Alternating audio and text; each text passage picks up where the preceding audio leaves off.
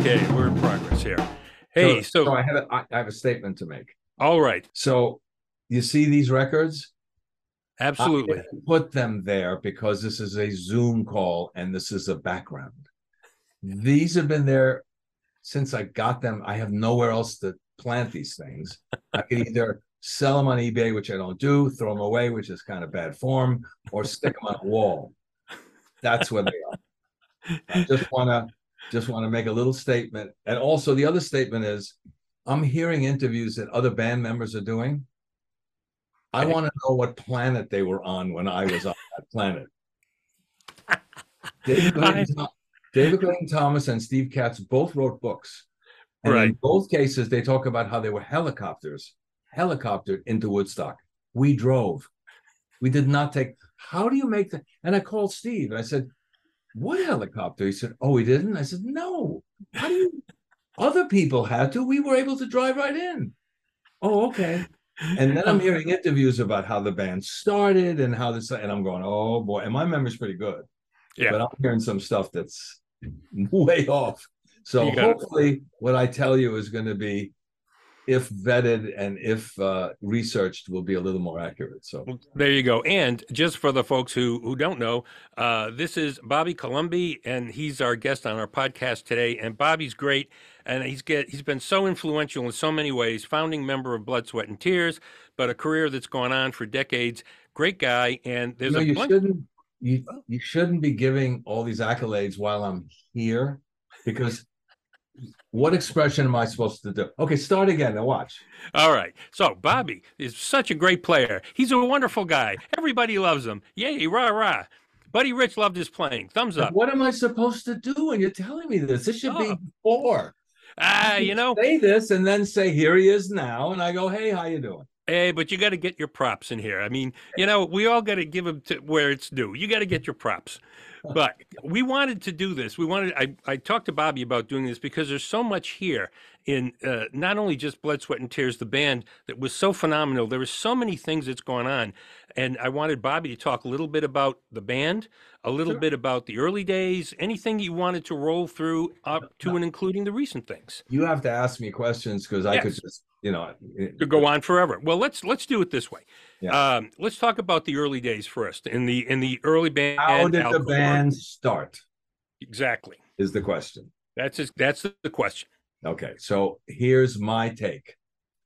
I was hanging around in the West Village, Greenwich Village, okay? Yep. Because my love is jazz. I grew up in a household with two much older brothers. One was a trumpet player, self-taught. His best friend was Miles Davis. My other brother, Harry, managed Thelonious Monk for 14 years. Yeah. He was a high school teacher. He ultimately ended up discovering and being partners with Michael Keaton. So he's had an amazing career. He passed away a couple of years ago. He was an amazing guy, but they were much older than me. So I grew up ostensibly with Bach and Beethoven in my living room. So Yeah. all I was listening to was the best of that music, as far as I'm concerned. Pop music never resonated. It didn't make sense.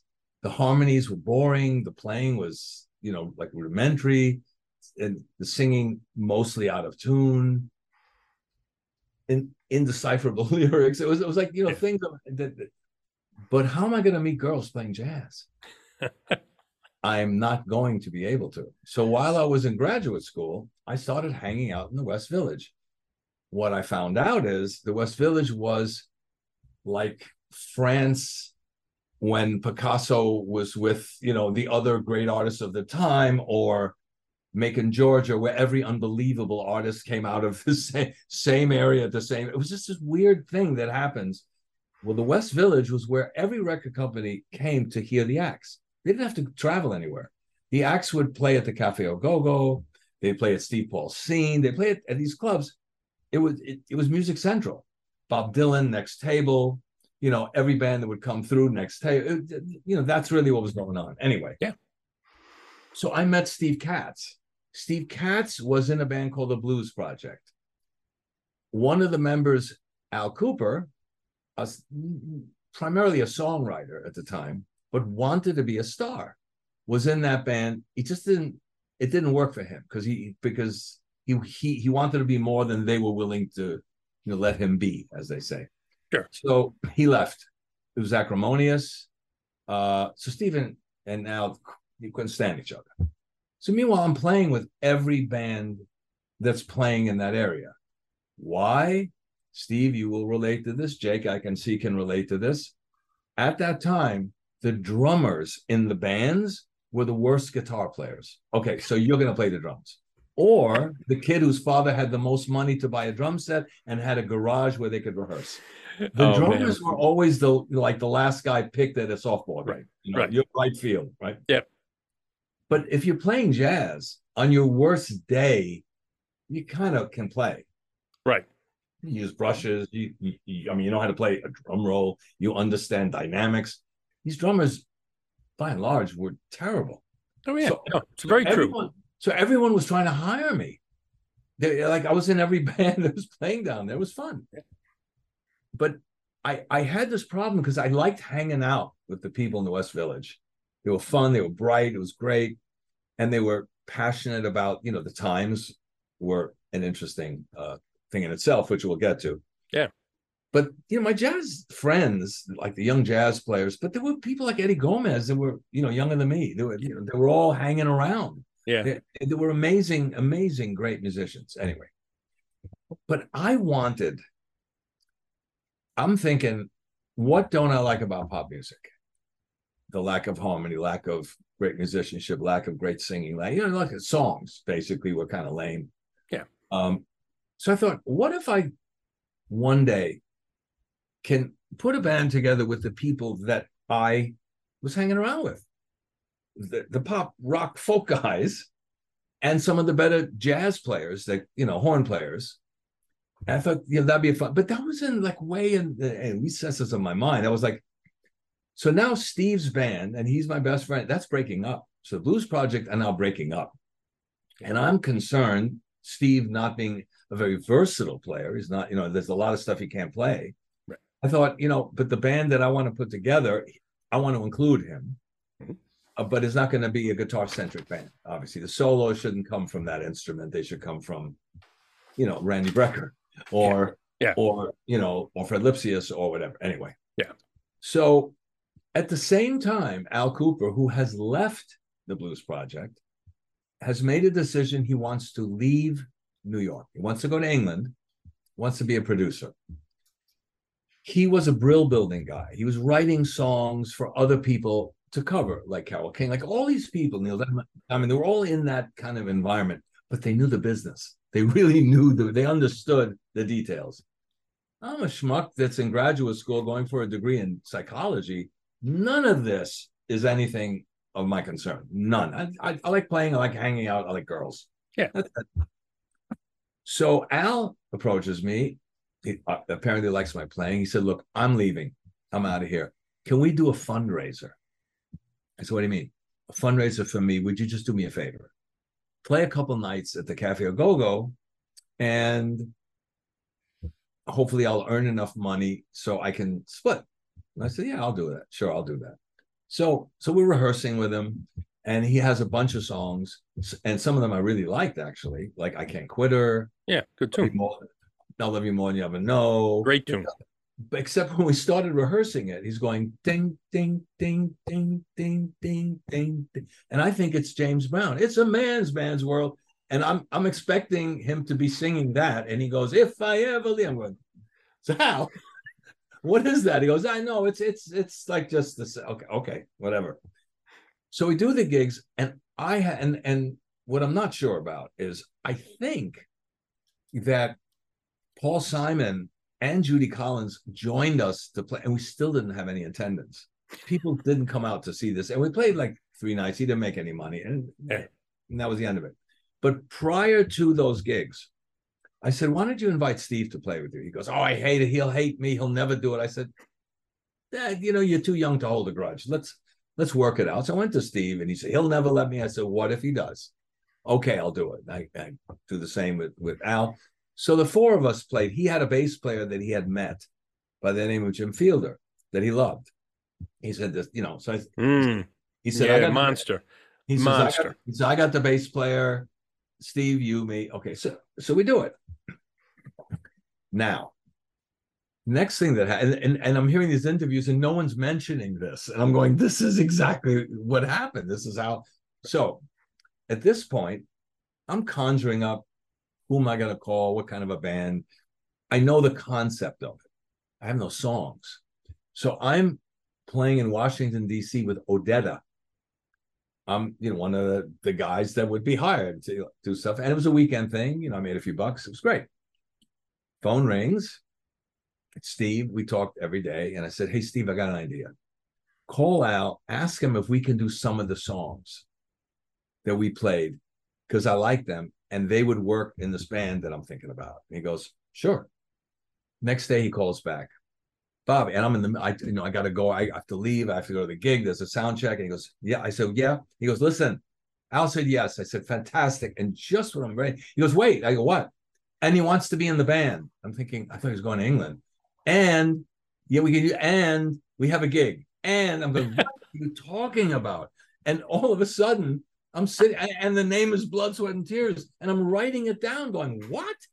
What's just happened? Like, look, he wants to start a band similar to probably what I had in my head. And I'm going, fine. So we go back to New York. We have a gig. We're opening for the James Cotton Band. One of how history after 50 years gets wonky. Here's a perfect example. The name of the band. Al Cooper came up with the name.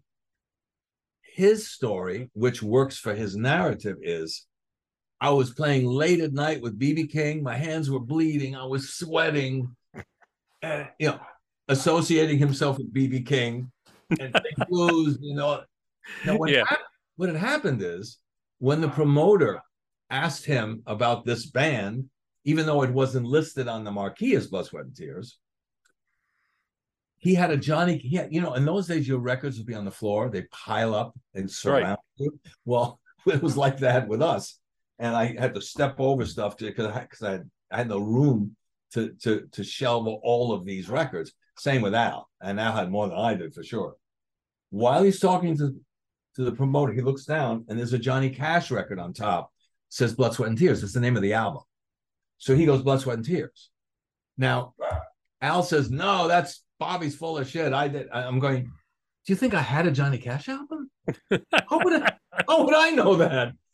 He told me, but he likes the sweating and the bleeding thing with B.B. King better. But that's that's what happens as time goes on. People start to create their own history, and whoever they speak to last becomes the story. Right. And I've witnessed this over and over and over, and it's like most of the time it's meaningless. So anyway, so that's how the band starts. Now, before we even have a full complement, he said, who do you know? I said, I got one guy and another. So I call up Fred Lipsius because he's an arranger, great alto player, like Sonny. He's a phenomenal player, unbelievable player. He was great and a great musician. So I said, let's try him. Now, understand something. Back then, a jazz musician would never play in a pop band. Right. Never. It would be like a sin to do that. I didn't give a shit. I was having a good time. Yeah. I mean, it wasn't difficult music, but it was fun. I could express myself the way I wanted to, and it was all good. Al was such a wonderful hustler. He got us a record deal. We didn't even have the whole band yet. And we played a gig with one saxophone, and he told the audience, hey, everybody, they got stuck in a storm. And I'm sitting there going, what? What? You can lie? Wow, this is a great business. Then that gig, I'll never forget this gig. It was at the Village Theater, which became like the Fillmore East. Mm-hmm. And I remember walking in for a sound check, and I'm schlepping my drums in. I'm setting them up. This set was, I think at the time, it was a Gretsch Sparkle Silver 18-inch bass drum that my brother got from Max Roach. Oh, there you go. So it's like wish you still had that today. It was stolen out of my car. Yeah. And I was insured, believe it or not. And I was so young. But some guy that I played basketball with, who was just starting a business for himself in insurance, he goes, you should be insured. I'm going, yeah, how much does it cost? He says, $11. I said, okay, I'm in. So I was insured, and I got in a job. Anyway, So where was I in this story? So, oh yeah. So we show up for the sound check at the Village Theater, and I walk in, and there's a riser. You know what a riser is for you course. folks? Yep. Well, not everyone might. So it's a stage extension. It's something that sits up from the stage at various heights. And I walk in, my drums are on the floor, the bass amp, everything's on the floor. Al's organ is up in the air. He's in the middle of the stage on a riser. And I come in and I'm innocent as hell. I'm going, why are you up there? He goes, sound is much better. I went, okay. So I understand his intention day one is to be a star. Of course, yeah. Right. And the band was going to be a launching point for him, if anything, because on his own, he was never signed, right? Right. Okay, fair enough. Oh, that's funny. So here's what I learned on that gig. Now I'm studying to get a degree in psychology. Okay, understand that. That's what I'm doing. I mean, that's my day gig, right? Sure. So Al starts playing a solo. You have to see it up here. I have to raise my hands. And he cuts the band off, and we stop. And then he starts taking the heel of his left hand and puts it on the lowest note of the organ, notes, and starts to work his way up. And takes the other hand. Now he turns on the Leslie speaker. Leslie. Whoa, whoa, whoa. And he brings his other hand. I mean, there's no music, guys. It's just that. And he takes it and he goes to the highest note and puts his finger down and then writhes in pain. And the audience is going crazy. And I'm sitting on the floor looking up thinking, he's got them convinced that it's harder to play this than this or this. And these are plastic keys. So then right. So it's not a big deal. Right. But they're buying it. And I'm thinking, rock and roll showbiz. This is showbiz. So I'm looking at it like this is just such crap.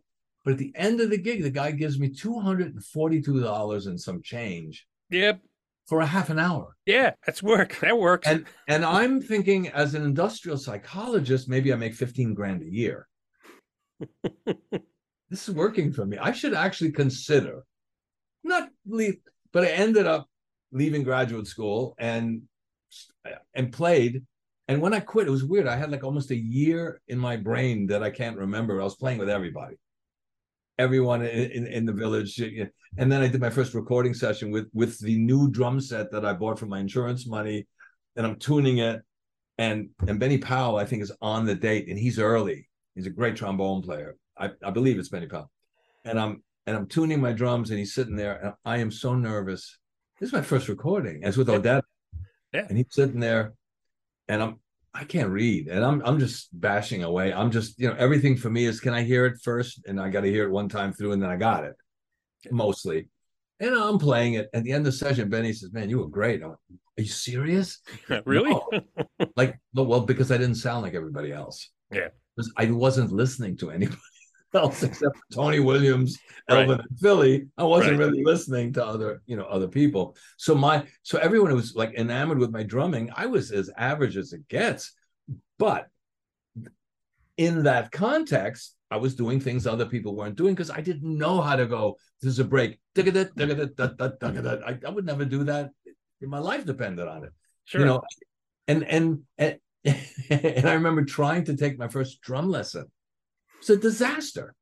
I won't mention the name of the person because he has some notoriety. Anyway, it's my first drum lesson. I can't read. My band's already a hit band. I mean, this is after Al, and I'll get back to that. Yeah. It's a successful band. And the guy is sitting there with two practice pads. Those are rubber things that you can play on and not make, a whole lot of noise. And he says, "Okay, so let's see what you've been doing, how long you've been playing." I said, 4 or 5 years. I don't know what I'm doing. And I'm holding the stick, like the left hand, like this. Like, I don't know. I'm playing all wrong, but who knows? So he said, "Let's trade fours. You know what that is?" I said, "Yeah." He goes, "Okay, so you keep time for 4 bars and I'll solo, and then I'll keep time and you solo, just so I can see what you can do." I said, "Okay, but to what?" He goes, "What do you mean?" I said, "What's the music?" He goes, "Well, just play." I go, "Just play?" I have no concept of just sitting and banging on a drum on a practice pad. I got to play something. I have to be, express. Yeah. So I'm hearing in my own stuff in my head. He goes, "Here we go. All right, ready? 1, 2." And I go, ding, ding, ding, ding, ding, ding, ding. So at the end of his, and he's going like a marching drummer. Yeah. And then it's my turn. I go, bow. And he's just sitting there. I go, "What was that?" I go, "That's what I'm hearing." And he goes, "Okay, stop. Your hand is all wrong. Lift, turn it." I'm going, it's hurting. This hand, turn. I'm going, He goes, "Just like this." I'm going, "Ow, ow, ow." He says, "Those are all the muscles you're supposed to be using to play the drums. We got a lot of work to do." I said, "Okay.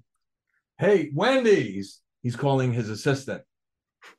"Bob, can you come here next week?" I said, "Yes." Same time? I said, "You got it." I said, "Great." "Wendy." And she goes, "Bob, what's your last name?" I said, "Last name's Colomby." And the guy that I'm with goes, "You're Bobby Colomby?" I said, "Yeah." And he goes, "Oh my God." And he gets an album of ours out, puts it on and says, "How did you do this? How did you do this?" And I'm the guy that can't play a lick. And he says, "Let's take a picture. Wendy, get in here with the camera." Oh, man. So he takes a picture. And of course, I never come back. And to this day, he's gone now, he used to show the picture. I taught him how to play. Anyway, back to the band. I love it, man. So Al gets a record deal with Columbia. Was signed by Clive Davis, who's pretty new on the gig. So he's smart as hell. I mean, this guy is smart. And what he understood is that he didn't know anything and that he was a lawyer and he was leaning on the people who were in touch with the zeitgeist, were like the Paul Simons or me or just people that were having hits at the time. And he would play us. We'd come in, sit with him, and he'd play us other acts.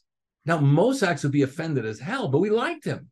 And it was fun. And we'd pick out singles. Like, Lay Lady Lay could be a hit for Bob Dylan. Are you serious? No, it's a good track. And we'd sit there doing edits for, we loved it. It was fun. Sure. And we'd leave, like laugh leaving. Anyway, so they get a producer named John Simon, who's expert in the studio, knows his way around. He's a Princeton graduate fellow. He's terrific.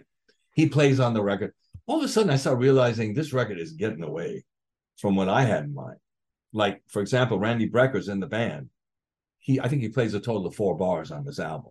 Yeah. Al and Steve are playing all over the album. And I'm thinking, man, that's the last thing I would ever want to do. And then Al does a song with just him and a string quartet. He doesn't even include the rest of the band. And then he wants an overture with an orchestra to play bits and pieces of the songs and I thought, this is the most pretentious thing I've ever, and I'm trying to, in my own way, sabotage that idea. So I said, "Do me a favor, could you put a couple mics in the back?" Why? I got an idea. So I get this image of this chamber orchestra playing at an insane asylum. And one of the inmates gets loose and he starts howling and screaming and walking back and forth in the back of the room. So I said, "Just put on the 2 mics." And I don't know where it came from. I come up with this maniacal, insane laugh. Like crazy. And they're loving it. They're thinking it's great. Not knowing what I'm trying to do is take away the pretentiousness of this overture by adding this insane laughter. Right. To make it just be totally ridiculous in everybody's mind. That's exactly right. And on House in the Country, I'm making frog noises and I'm going, "Play it again." I'm making noises. I'm having a good time doing, other stuff than drumming. You should have brought in Yoko Ono. Would have been perfect. He actually would have fit like a glove on that. Like a glove. Some of that stuff, But anyway, so that album comes out. We have some tour support. Al has ulcers, his throat can't handle. My opinion, sorry, I mean, there are people who love the singing of Bob Dylan, Tom Petty, all these people. I just like singers, that can not just can sing, but can interpret a song. Story. Tell the that story. Have written stuff and sing in tune, and that's a good experience for me. When you're like, yeah, like this, and the content could be brilliant. Yeah. But then my take is, I wish I could hear a better singer do that. Yeah, sure. But that's again purely my opinion. So I tell Steve, this band is going to fail in this current configuration. We have to get a singer. Steve agreed with me. So I call a meeting, a band meeting. Al writes and believes that he called a meeting to fire Steve, when in fact, and may have been, but we didn't intend to get rid of him. We just needed a singer. So I said, Al, we need a lead singer. Can we, a real singer that can support horns and what I'm imagining the band is going to evolve into? If I ain't the singer, I'm walking. Band vote, he's voted out. Not out of the band, but they agree that we need a singer. So he leaves. And then we go through the auditioning process and we find a monster singer in David Clayton Thomas. And I think what you had told me once that I think Clive Davis thought that album, Childish Father to the Man, was just the greatest thing since sliced bread. Everybody did. Right. Everybody what did you did. Sell? You sold like 40,000 copies or something, I right? think it was 40. I think it was 40,000. Columbia, sorry if I'm offending anyone, could fart 100,000 records. I mean, they had the best distribution on the planet. Right. And it failed because they put a lot of albums out, like the New York Rock and Roll Ensemble and this and that. They put a lot of records out at the same time. And we were in that, like the Electric Flag. We were one of them. Okay. And it failed. And I believe that if it were, and I remember hearing like my drums over on the left, but then in walks, we decided, let's find a producer. So we're looking around, and Steve says, "Have you heard this record? Time and Charges, the Buckinghams," and like kind of a drag, that band. Yeah. And I listen, and this audio is really good. The arrangements are fantastic. And I'm thinking, what a great record this is. And then I look at the liner notes, and there's a whole thing written by James William Guercio. It says on top, all songs, produced and arranged by James William Guercio. In his notes, he's writing about Bill Evans. I'm thinking, this is our guy. He'll be fantastic. So he's an odd one. He's brilliant, but he's an odd fellow. Instead of staying at a hotel or something, I lived with my mother. She had the bedroom, I had the living room. We had big doors, would close. And James and I slept in the one room. I was on the floor, he was on the couch. Through the whole process, we were together. And then we bring over like Fred Lipsius because we had a little piano, and I'd stand there and Fred would kind of doodle all over the place. I said, that would work, and that would work, and that would work. And because you left to his own devices, it would take a year for him to write a chart. He'd just meander. But I would stand there and go, that's really great. Why don't you use that? And I remember like thinking of this drum figure, like da da da da da da da da da da da da da da da, and I'm thinking that'd be a funny. And I realized spinning wheel, again, this is like a podcast, so I'm embarrassed to say just between us. I thought it was a silly song. And when I heard it the first time, David wrote it, and I'm thinking of Lulu's Back in Town. And then I hear Randy Newman's in 1941. Da, da, da, da, da, da. What goes up? I'm thinking, man, I've heard this song already. I've heard this before, yeah. And meanwhile, I get a lot of, what are you, a jazz band, a rock band, a jazz band, a rock band? I'm hearing all these like insane questions. I said, stop labeling anything. So I thought, I didn't announce this, but I thought, let's make this into something really fun. Let's have a fun time with this song, because it's not, a lyric that, will change your life. So I said, oh, this is going to be fun. I'll make this what are you, jazz or rock? I said, oh, just listen to Spinning Wheel.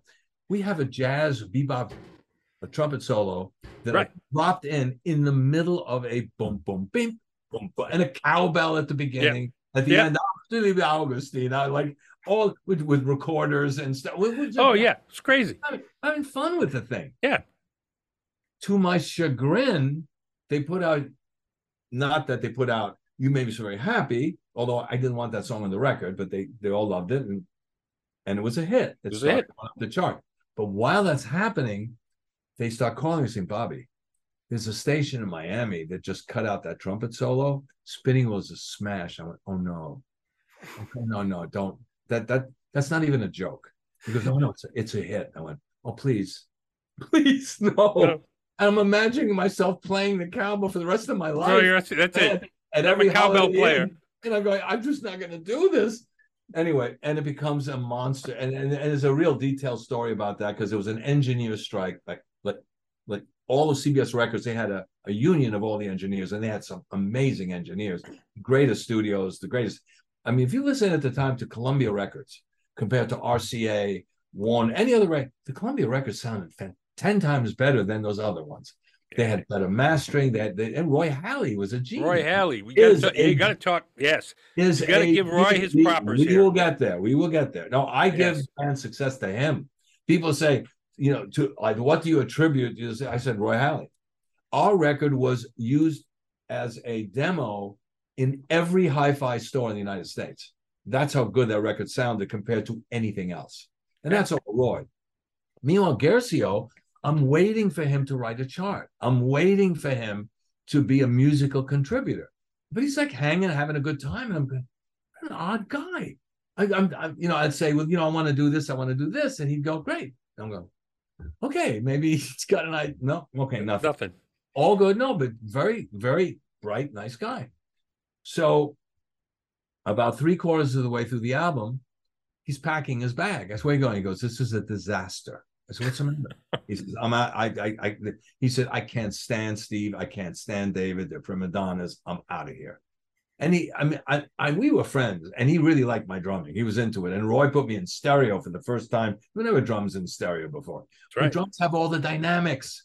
That's right. So if you want a record to sound good, even if the drummer sucks, make the drums louder, And I remember hearing in my performance going, I'm not that good. What the hell am I going to do? No, seriously, I'm going, that guy sounds great. I'm not. And Roy's explaining to me, because you've never heard yourself with a mic under, over, and the bass drum. You're sitting on top of drums. You're hearing cymbals or snares, and it's not even. But through headphones or through the speakers and the way it's mixed, it's perfect. And you're hearing detail that you would never hear in your lifetime. I'm going, man, and again, understand, Spinning Wheel has things like rock drummers, one. I'm thinking Philly Joe Jones, get it, bow. Yeah. Bang, bang, like that. That's, sure. I don't know. I'm not trying to be hip. I don't know another way of playing, right? And everyone's going, oh, that Phil is so great. I go, it's not so great. It's like what anyone that plays that kind of music would play. That's right. Anyway, and then the band takes off. Clive is amazing in that I say to him, why don't you put the record out in December? Because no one puts out records in December. I went, and? Because, well, like, we're not soliciting. I said, but you're at the beginning of December, not Christmas yet, and right. The promotion guys still have nothing to do, so they're going to go to the radio stations, but they don't have 50 albums to sell, records. Right. They just have 1 or 2. I said, put it out. And again, Clive today would have had every reason to say, go away, you're bothering me. That Clive said, why not? He bought into the people that he knew at the moment had some idea of what was going, had a good feel for things. It's cool. So he did it. And he loved the album when it was finished. He just didn't think there were any singles, because none of those singles, without the excitement over the band got, people were flipped out. They hear the audio, they hear the playing, they go, oh my God, this band is revolutionary. And it was. Yeah. It was great. But those songs by another band at that time, without that kind of inertia behind it, would not have been hits. Right. At all. But everything we were putting out, I could have put out God Bless the Child. That would have been a huge record. I could have put out other 4 and 5, 6 singles. And no one had put out 3 singles and had hits on them, but we did. And I kept saying it. And Clive didn't argue. He said, well, everyone's has a record already. It's the 3rd single. It's kind of, and I went, people love souvenirs. They don't care if they have the album. If they'll still buy a single. You'll see. And it went to number 1. So he bought in. I mean, he didn't say, you don't know anything. You're a kid playing drums. He just said, no, you're the kid who put this band together and it's working. You might have something going for you at this moment.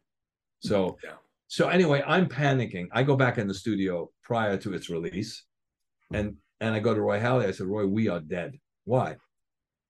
Gershio's quit. He left. It's not finished. And Roy looks at me, God love him. He goes, and I go, what are we going to do? And he said, what you've been doing. I said, what do you mean? He said, you've been producing this record. Do you ever notice after every take, Bobby, how did you like it? Bobby, come in and listen. Bobby. I go, yeah, but he's my friend. And I'm the band leader. He goes, you've been making every call. Nothing will change.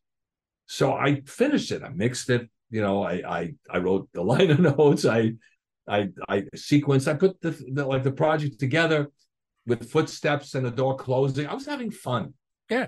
In my head, if someone said, do you think you're going to have a hit? I went, not a chance in the world. However, sounds really good. Yeah. Roy Halley made this sound really good. I mean, so Roy, your drum sounds that Roy got were phenomenal. And you know, I know you're going to say you don't play very well and all this other jazz, but that's not true. And you play superbly well. Buddy loved your playing, and I know that for a fact. I know Buddy's daughter, and no, he ended up so weird. He shows up to a gig. The Allman Brothers opened for us at the Fillmore East. They're two drummers, right? And I never listened to Buddy. I was listening to Elvin and really a different type of music. Right. So everyone's saying he's the greatest drummer in the world. And he may have been. I just didn't listen to it. It just wasn't what I was doing. He shows up at the gig the same night as Leonard Bernstein shows up. I swear to you. David Clayton Thomas, a week in advance, says, oh, everyone loves our band. We're the biggest thing in the world. Da, da, da. Oh, Leonard Bernstein loves the band. I said, David, you got to stop saying stuff like this, please. It's gonna bite us in the ass. And Leonard Bernstein shows up. I'm like, I cannot. This guy's prescient. Good for him. He was right. Good. It's all right. He was right. And Buddy comes in, and I really didn't know who he was. I didn't recognize him. I mean, he comes up. He goes, hey, man. He gives me the biggest hug. I said, thanks. He goes, man, you're better than both of those idiot drummers. Oh, yeah. Well, thanks a lot. He ended, I know the nightmare stories about him as a band leader. He was so wonderful to me. I was with him before he died, after his brain surgery in the hospital at UCLA. I was holding him. He was crying. Yeah. He was an amazing, he did a story you'll like and Jake will like, I'm sure. He called me one day. It's after I had lunch with him and you know, all kinds of stuff. And he said, listen, the Gene Krupa house just caught fire, and his TV caught fire, and all his alley, he lost it. He also has leukemia. So I want to throw a goodbye party for him while he's alive. Yep, I remember that. Oh, you do? Oh, I know when that took. I was not there, but I know when that took place. That was a wonderful, wonderful thing. Most beautiful tribute, and his daughter was there, and Zudi Slingleton, Joe Morello, obviously Gene Krupa, Don Osborne, Joe Jones was there. Papa Joe probably. No, he was. Yeah, Papa Joe as well. Yeah, that's Joe Jones, and then the guy from Frank's shop. Frank Ippolito and Al Duffy, those guys. Yeah, and then the guys from like Zildjian Sim. They were all this big table. And he called me and said, I want you to be the young representative, the one kid who, again, the embarrassment is I never heard Gene either. So everyone is doing toast. The only one that looks good is Gene. He's 10. He looks amazing, handsome guy. The rest of us look like pasty New York guys that were on our deathbeds. He looked amazing. And they're all doing tributes and thanking him. And he's going, God, you guys are so nice. And I know what I'm going to say. I said, just look at the effect you had on everybody. You know, it's just, you changed things. You were important. And he was so gracious and so sweet. He died shortly thereafter. Yeah. If you think of who does stuff like that, not a guy that should be as hated as Buddy, because that's one of the sweetest things I've ever seen. Yeah. I agree with you. Buddy, I only got to meet Buddy a few times. I saw him a tremendous number of times, but I only got to meet him twice, only for a few moments. But what you say is very true. And if you talk to people who really knew him, what you're saying is exactly that's how he was. There was one moment, though, that was very funny. I'm at his house. Kathy is dating a very handsome young English fellow. So when I'm there, his wife makes some sandwiches, and we're just sitting there hanging out in his place in New York. And he goes, Kath, get down here. And I'm sitting down, and all of a sudden this girl comes down holding hands with this very nice guy. They're both very attractive couple. And I don't know what's going on. Apparently he played the drums as a kid.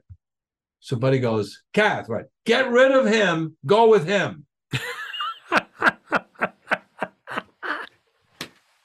I'm thinking, and I'm thinking, I just started living with someone that may not work. Yeah, you know, I mean, hey. Oh man, that's funny. That's funny. Kathy will love that story. I'll probably see Kathy next week. As a matter of fact, Yeah, I see her a lot because she lives around here. Yeah. But oh, that's great, man.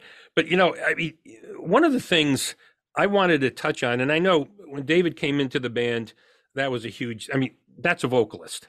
I mean, you know, the first 3 words out of his mouth and you go, done. Well, you saw the documentary. Exactly. And that's exactly what happened. Exactly. Well, we had heard him, Steve and I heard him at Steve Paul's scene. We, again, one of the hangouts. Hendrix was there at the time. I played with him when his name was Jimmy James. And he was with a band called Curtis Knight and the Squires. Yeah. And we would jam in the afternoons because I had nowhere to play. And he liked my drumming, which I could never understand because his drummer, this R&B guy, was doing shit I never heard in my life. And I went, oh my God, listen. He just liked what I was doing. And we would just play a little bit and do like a trio gig somewhere, jamming and playing some tunes. And then he disappeared. I thought something had happened to him. Phone rang. His phone number no longer in service. I go, man. And then I'm watching television. This phenom coming out of England, and I see his hair like this with all his clothing. I'm going, Jimi Hendrix. His name is James. Yes. Didn't Peter? I think Peter Asher took him over to London, right? Wasn't it Peter? I have no idea. All I know is I was so happy he was alive. Yeah, exactly. You didn't know where he just left the planet. Yeah. No, it's amazing. But you've talked about so many great things here. I mean, we talk about. Well, you know, the album of the year. I mean, that's great with Abbey Road running a distant second. You gotta look at that and go. Well, we were the soup du jour. I mean, we were it. It was very funny when they said, you just sold, 3 million records. And I went, in New York State, right? And they go, what do you mean? I went, in the world? You could call someone in Iceland right now and they have the record. The reason is our potential demographic was endless. You could. No language was a problem because we were so instrumentally oriented with a great singing voice. And we were everywhere. And, Columbia had great distribution and they sold an amazing, at the time, Clive will say, he says it in the movie, we actually had sold more than anybody at that point. Yeah. So we were it. We were on television shows, and this is an American Grammy thing. Right. It was still early stages of the Grammys. So we were just popular. Yeah. And I remember when they announced, and it was not on TV yet, it was like New York, Nashville, LA, and they had monitors so you could see, and in Nashville, the winner is, and you would see it on the monitor. Yep. And they said, in New York, I'm thinking, that's us. That's got to be us. Blood, sweat, and tears. I get up. I said, I can't, I'm thinking, and I'm a real Beatles fan at this point. I'm listening to Abbey Road 1,000 times. I'm going, how could our album be better than that? Are you kidding? No, I was a semi-embarrassed. I was thrilled that we got. Hey, you're happy, but yeah. Right. So as we're walking toward the stage, and Louis Armstrong's there to hand out the award, I slow down and someone bumps into me from behind. It's Gercio. I haven't seen him since he walked out going, this is great. When do we start the next record? And I went, I don't think that's going to happen. No, too little, too late. No, the band had already come to me. I didn't hustle my way to be a producer. The band came to me and said, man, you did this record. You might as well do the next one. Yeah. So that was it. Well, I'm telling you, man, one of the things I think we should talk about is the musicianship that existed in that band. Well, I'm going to be a dick. Okay, go ahead. A dick. Okay. There were some, and I won't mention names, not very good players. It helped us. I know this sounds insane, Okay. but if we had Eddie Gomez on bass, if we had Larry Coryell on guitar, if we had, if we had, Dave Barjon at the time on trombone, Dave Barjon. It was great, but the Monster. band would have been too slick. The fact that these guys were not over the top helped. There was a little amateur going on. Mm-hmm. It's a little rock and roll amateurism still there. If everyone was a jazz player and it wouldn't have worked. I mean, Louis, the Soloff was a lead player and a great jazz player. It's ridiculous. Chuck Winfield was a great trumpet player, but he wasn't a soloist. And he just took second chair and he was happy. So, I mean, we had people, but there were some terribly weak links at the time, which and you understand the last band that I was in with Blood, Sweat, and Tears, percussion, Don Elias. Don, yeah. Guitar, Mike Stern. Yep. Piano, Larry Willis. Mm-hmm. Bass, Jaco Pastorius. Yeah. So I kept evolving the band to get the greatest musicians. The greatest musicians, that doesn't always translate into record-selling pop music. That's right. No matter how hard, as soon as you're dumbing down, as soon as a musician is playing under what he should be doing, you feel it. And when someone is like reaching for the sky, he miss every note, but you feel that too. Yeah. And that energy is really, I mean, it's not tangible, but it is. Yeah. You feel it. And, and I was, the band evolved, but it evolved for a million reasons. I mean, and David thought, you know what? If I don't leave now, it's going to be too late. If I'm going to have a solo career, now's my moment. He didn't stay too long or not enough. I wasn't angry at all when he left. No, career decisions, personal decisions. The hard part was we have to maintain salaries. That's right. And we're looking for another singer. Right. Here are my choices. Number one, Stevie Wonder. Couldn't get him out of Motown. But I thought his material would be perfect for the band. Number two, Laura Nyro. She rehearsed with us. It sounded amazing, both on Columbia. I think Clive's going to be over the moon. Her manager said this will never work after I told him he's not managing the band. Right? But he did okay. David Geffen can pay his rent. I think he can.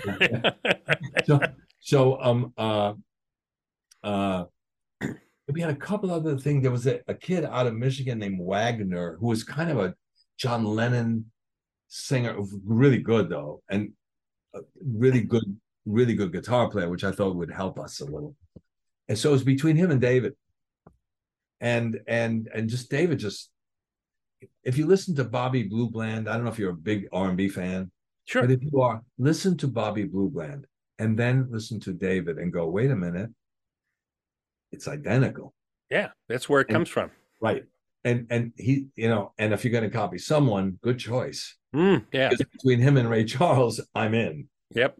And I envisioned whoever was going to be had to be strong. But to replace David, we had auditions, and I won't say who it is. A guy walked in, sounded exactly, maybe better, but exactly like David. But he didn't look it. He ended up being a gigantic star on his own, changed his name, etc. But at the time, and his look and everything, I just said, we can't have another singer sounding like David. And it just got to a point where we had to get a singer, and we got someone who was just such a nice guy. He would sing and he looked straight up into the sky. He didn't understand the performance, although he performed where he came from. He wasn't a give me the mic, get out of the way guy. You got to work the crowd. Yeah. No, he did sort of, because he was nice, but he didn't have that command. Yeah. Which a band like this has to have. Sure. And it's been decades to try and find a replacement. The funny thing is, I'm doing an album, I don't know, like No Sweat album, like a later album, and I'm in Studio E at Columbia Records with an engineer named Tim. I should remember his last name, very nice guy. And so I'm in the studio, and someone says, you got a call. I go, here? How would they know I'm here? I pick up, I go, hi. I said, hello. I hear you're looking for a singer. I said, no, we have a singer. Well, you got to keep me in mind. I said, okay. I said, how old are you? 16. And I'm thinking, how does this guy get my number? This is amazing. Start right there, right? And I said, one day we'll meet. And, I'm trying to be nice to the kid, hang up. Years later, I'm doing, my Entertainment Tonight interviews. It was a gig I had for a few years. And I'm with this guy who was a wonderful singer. And he said, you probably won't remember my phone call. I went, what are you talking about? It was Steve Perry. From Journey. Oh man, but yeah, He would have been great. Would have been great, right? But you're 16, get your ass here. Yeah, you got a squeaky sounding voice on the other. You going? No, this can't work, right? He was a monster. Singer. He was great. Yeah. No, but there's certain singers that have an identifiable sound that a musicalist can be, and give you their interpretation of something. That's who this band has always needed. David could do that, especially since he was rooted in these wonderful singers. Yeah, it was amazing. I got one thing. You and I talked about this briefly, and it's the influence that the band had on so many other people. So we talked about this. You and I are about 7 years apart. When I was, I'm just going to say. I know. Yeah. Let me give you an example. Go ahead. I recently met an arranger, right, named Greg Curtis. I had never heard of. He's a genius. He's amazing. And he says, well, I learned arranging by listening to Blood, Sweat, and Tears and try. Vince Mendoza is my favorite arranger. He said, when I was in high school, I arranged the Blood, Sweat, and Tears horn stuff. That's sort of how I got started. Saturday, I'm in a studio with someone. The engineer turns around and says, I got my start by arranging Blood, Sweat, and Tears horns. This is all within a very short time. It never stops. Yeah. The influence this band has had, not just on musicians, but just generally the sound of music changed. Yeah. The idea that you could have other configurations other than a quartet with everything changed. Everything changed, and we are forgotten, which is one of the most biggest band in the world, headline Woodstock, changed music more than it. Go down the list of the Hall of Fame it's really that's another whole separate goofy thing. The Hall of Fame is a television show. It's a TV show, right? So you want people that are alive, not on walkers, to perform. Right. I get it. But they had gatekeepers, two people in particular that were not fans of the band. We were too popular. They liked, the inside shit. It's like great, but meanwhile, I expecting to be called. And I have friends that are involved that are, everyone says every meeting, you guys are like, I can't believe we overlooked you. And now I look at it as a badge of honor because who's in there. And exactly. I go, there's someone amazing, but there's a lot of people that haven't influenced the fly. Yeah. That had no impact on music. They were just popular in the moment and cool and looked interesting, wore a good hat. Yeah. There you go. Well, I got to tell you, just from my own perspective, when I was in high school, and our high school didn't have a jazz band. There was no such thing back then. So myself and a couple other guys, we start to put it together. And what do? We run out and we get the book Sounds and Scores by Henry Mancini so we can figure out how to write charts because we're dumbasses. We don't know crap, right? Nice start. Yeah, it's a good start. But then we start listening to what you guys are doing. And I'm going, yeah, but see, this is what we want. This is what we want. Contemporary. Yes, and you start listening to the voicings that were coming out. The trombone's not sitting down here; it's sitting up here. And you're listening to you got ninths and you got 13ths and I said, wow, this stuff kills, and it was inspiring. We were inspired by it. I love the guys in Chicago. Find me an arrangement where they're not playing unison. Oh, I know. It's a whole different thing. Thing. So I love it, but to compare them to us, no, it makes no sense. You could pick any band and compare. The fact that they have horns and they have not one, they have three great singers. I mean, they had all kinds of stuff going for them, and they were a fun, great band, but it had nothing to do with us. It couldn't have been further. They were fans of our band. They used to come to gigs. And, Danny would ask if he could sit behind me, like when I was playing at a festival or something. And they would always say, how'd you get musicians this good? I said, well, we looked for them. We weren't friends from the neighborhood. Yeah, We just yeah. found guys. I was amazed. I mean, I today what I do is I try to tell people, and there are some guys now who are teaching in schools, and I said, there's a way that you want to teach, and what you guys did, what your band did, is important. They need to deliver that message because you look at there's an underlying function there. You had a great rock foundation with the players that you had, okay, Yep. but then you had all these guys that were unbelievable soloists like Lou. Soloist. Oh, Yeah. Lou, unbelievable, right? No, Fred. I we mean, had Randy Brecker. Randy Brecker in the I earliest mean, days. and he doesn't play. I mean, just You didn't even give him a chance, right? But you start listening to the stuff Lou's doing, and then, as you said, you get later on Dave Bargeron, and this guy's got a 5-octave range on trombone. He's and tuba insane. and And tuba. tuba, yeah. Yeah. I mean, the musicianship and putting all that stuff together, it's so inspiring. And guess what? It was only 9 guys. It doesn't have to be an 18-piece big band. Well, eight guys playing. Well, 8 guys playing, yeah. But Yeah. David actually, when he played guitar, when he played his stuff, the blues oriented stuff, Yeah, it's fabulous. If you listen to Go Down Go Down Gambling, Gambling. that's all David. That's David, yeah. And they voiced his solo. Da da da da da da. That's David's solo. They just voiced it out. Yeah. Da da da da da da da. It was great, Yeah. So, Yeah, it's amazing stuff. But the third and fourth albums, I thought that stuff was great. But what do you want? Do you want to talk a little bit about the film, the documentary? all day long if you want. Okay, because the documentary, I'll let you introduce it, but I had a chance to see this, and it's just an unbelievable thing. So I'll let Bobby tell you a little bit about this because this is amazing. I'll start with saying, if anyone gives a damn, write down BSTDOC. Let's went to his documentary. BSTDOC.com. Go to a site and it'll say, watch the trailer. Press that. Look at the trailer and it gives you a setup of what this is about. Okay. Now I will give you how this thing evolved.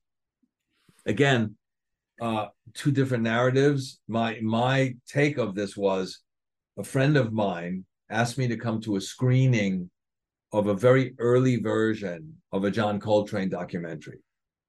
And his name is Scott Pascucci. He's a wonderful guy. He ran Concord, he's a brilliant guy, lawyer, more creative than people know. Anyway, so he said, would you come to the screening? I did. But it was a very early version. And he said, there's not a lot on Coltrane. There's not a lot of footage. There's no interviews, no live, no nothing. But this guy, John Scheinfeld, has, he's onto something. And I love Coltrane, obviously. I used to hear him when there was no one there but me. Seriously. Yeah. Everyone said, oh, jazz was robust. Everyone was into it. I'd be in clubs with, I was arguably 1 yard away from the bell of his tenor. Yeah. Saying to myself, I ain't wrong. This is unbelievable. Yeah, and Elvin's there, I'm going, and McCoy, I'm saying this is too good to be true. And sometimes there's more guys on the stage than there are in the audience. That's pretty much what happened a lot. Yeah. Yeah. So anyway, so back to the doc. So he said to me, could you meet with the guy if you have any ideas of other things?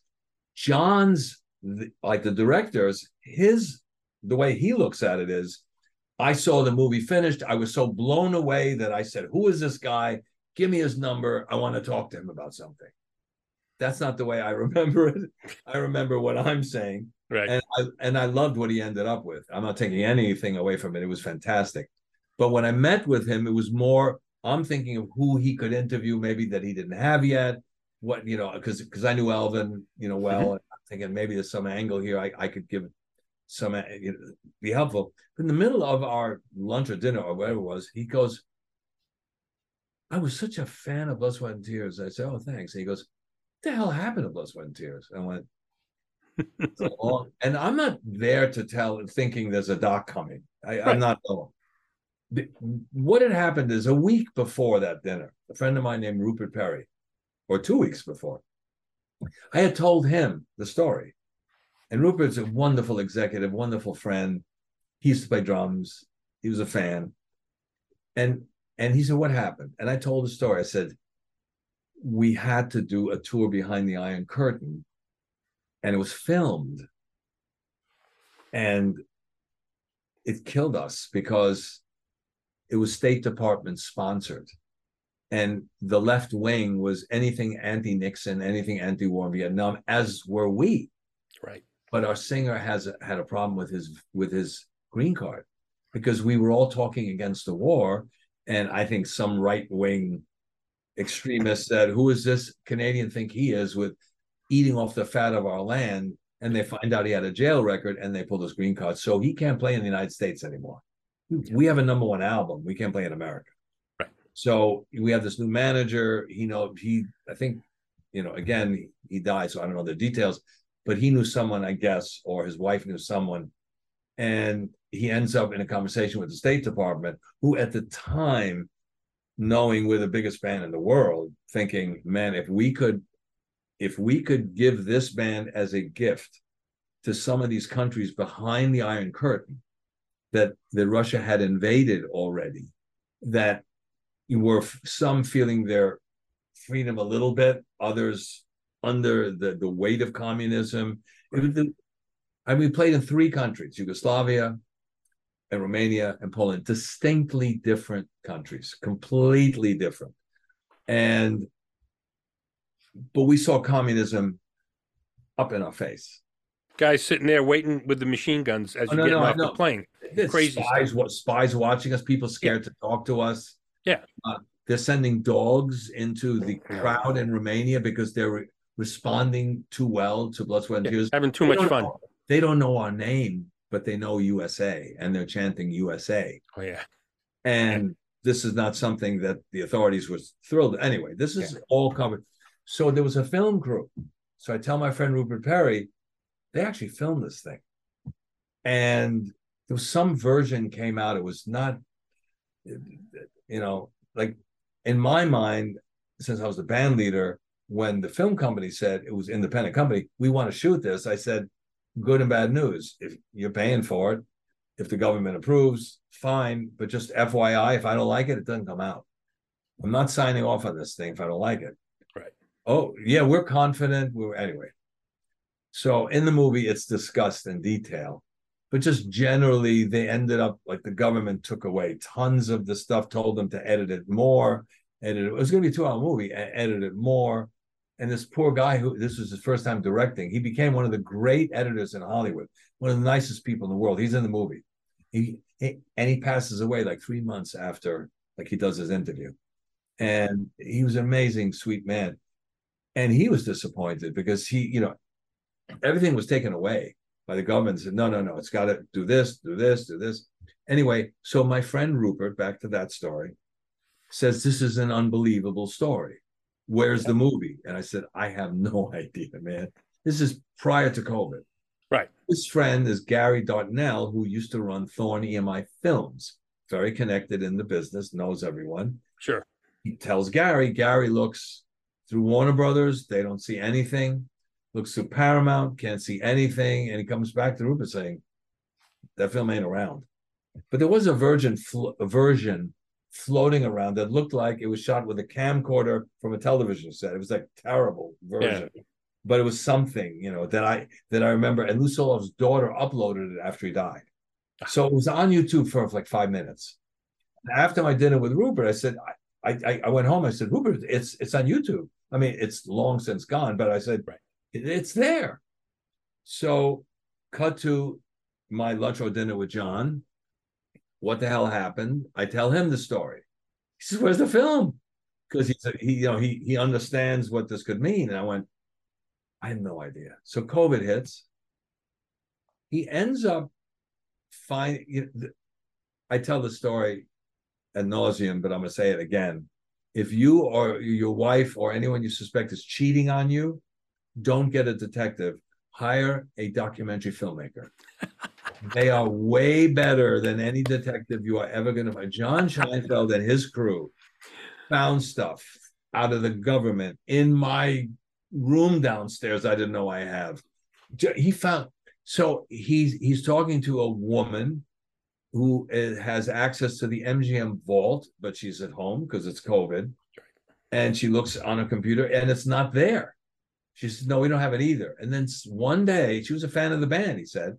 She's looking through some like loose leaf thing, and she sees it. And she calls John. She goes, John, there are 2 copies I have here, but it's not.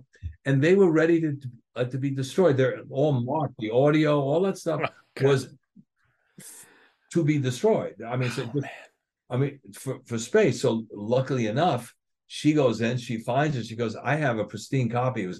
It's never been shown. And John jumps on it, and now he knows he has a documentary. The funniest part of the story, I said, what will this cost to do? He's all excited. And he tells me, and I said, it's conceivable I can scrounge up that money. He goes, and I realized while I'm saying it, it becomes a Michael Jordan documentary. He paid for it. I'm thinking, then it's wonderful, but it doesn't have the same, because if it ends up that I'm a thief, it should come out I'm a thief. I mean, whatever he discovers is really the point of a documentary. Right. That, you know what, I get it. You know, I'm okay with it. 2 weeks later, John Demetrio, one of the nicest people you'll ever meet, he runs Jazz Alley in Seattle. Mm-hmm. He gets in touch with my office saying, a guy, Don, you probably know who it is, some guy that owns a drum store in Seattle. Yep. Is trying to get in touch with me, but he doesn't want to give the guy my home number or email. So he just calls it into my office. Yep. My office calls me, and I said, so what's the what's the story on this? And he says, well, he said, I've got a guy that is this gigantic fan of Blood, Sweat, and Tears, and he collects memorabilia. Now, again, if you ask this guy the story, he's got a completely different story.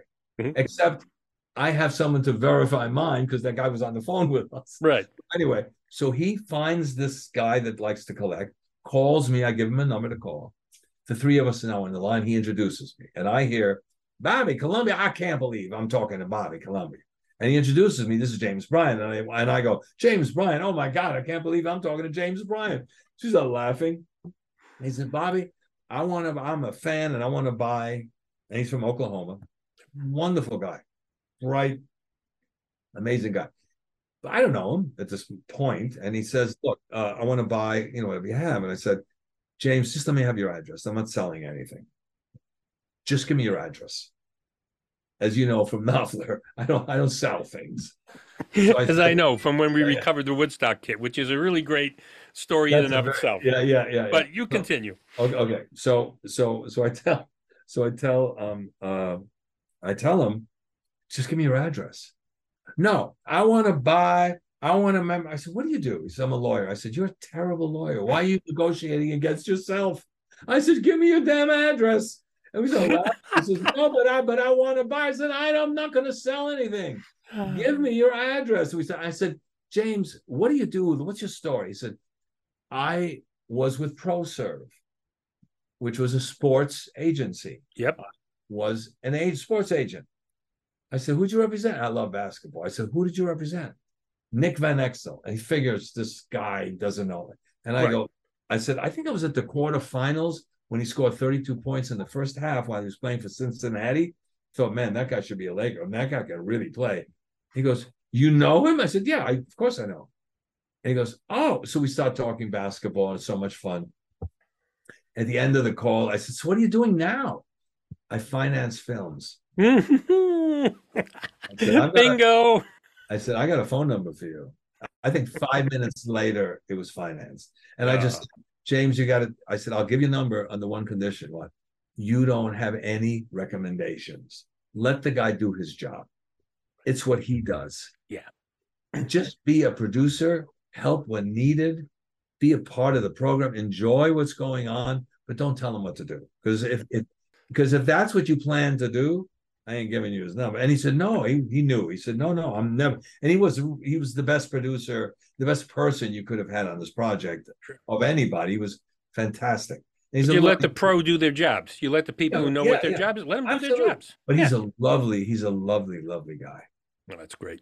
Well, I mean, the documentary is so amazing on many levels.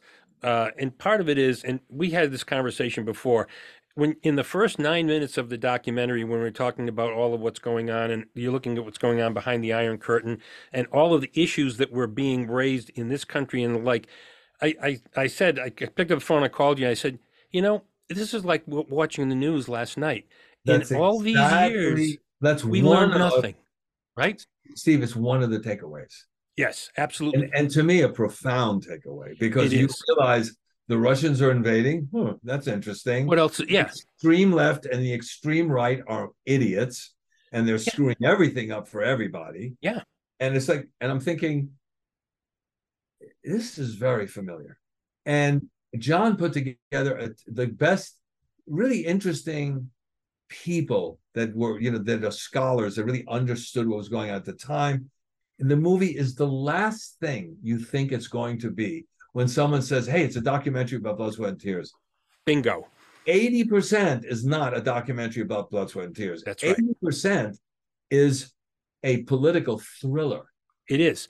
The And 20% is what I care about, which is I want to remind people how good this band was. oh, No, but and that's and it accomplishes that. it does. And you know what people forget today? Okay, today we're in the digital world. Everything's digital. Download, stream this, do that, boom, bam, bing. You guys, the sound quality on that concert, from that concert, it's ridiculous. And guys, No. there is no digital. This is the live performance. Now It's sick. it goes further. What we could have done is taken all those analog tapes, which were very well recorded. I was lucky, Yeah. but we could have now could convert to digital and then overdub horn parts, overdub other, fix vote, do any. What you're hearing is exactly what we played. That's exactly right. There's You don't no- need to hear the fix. You don't need to fix When anything. you hear Crosby, Stills, and Nash at Woodstock, I don't think there's one note that they actually sang at Woodstock.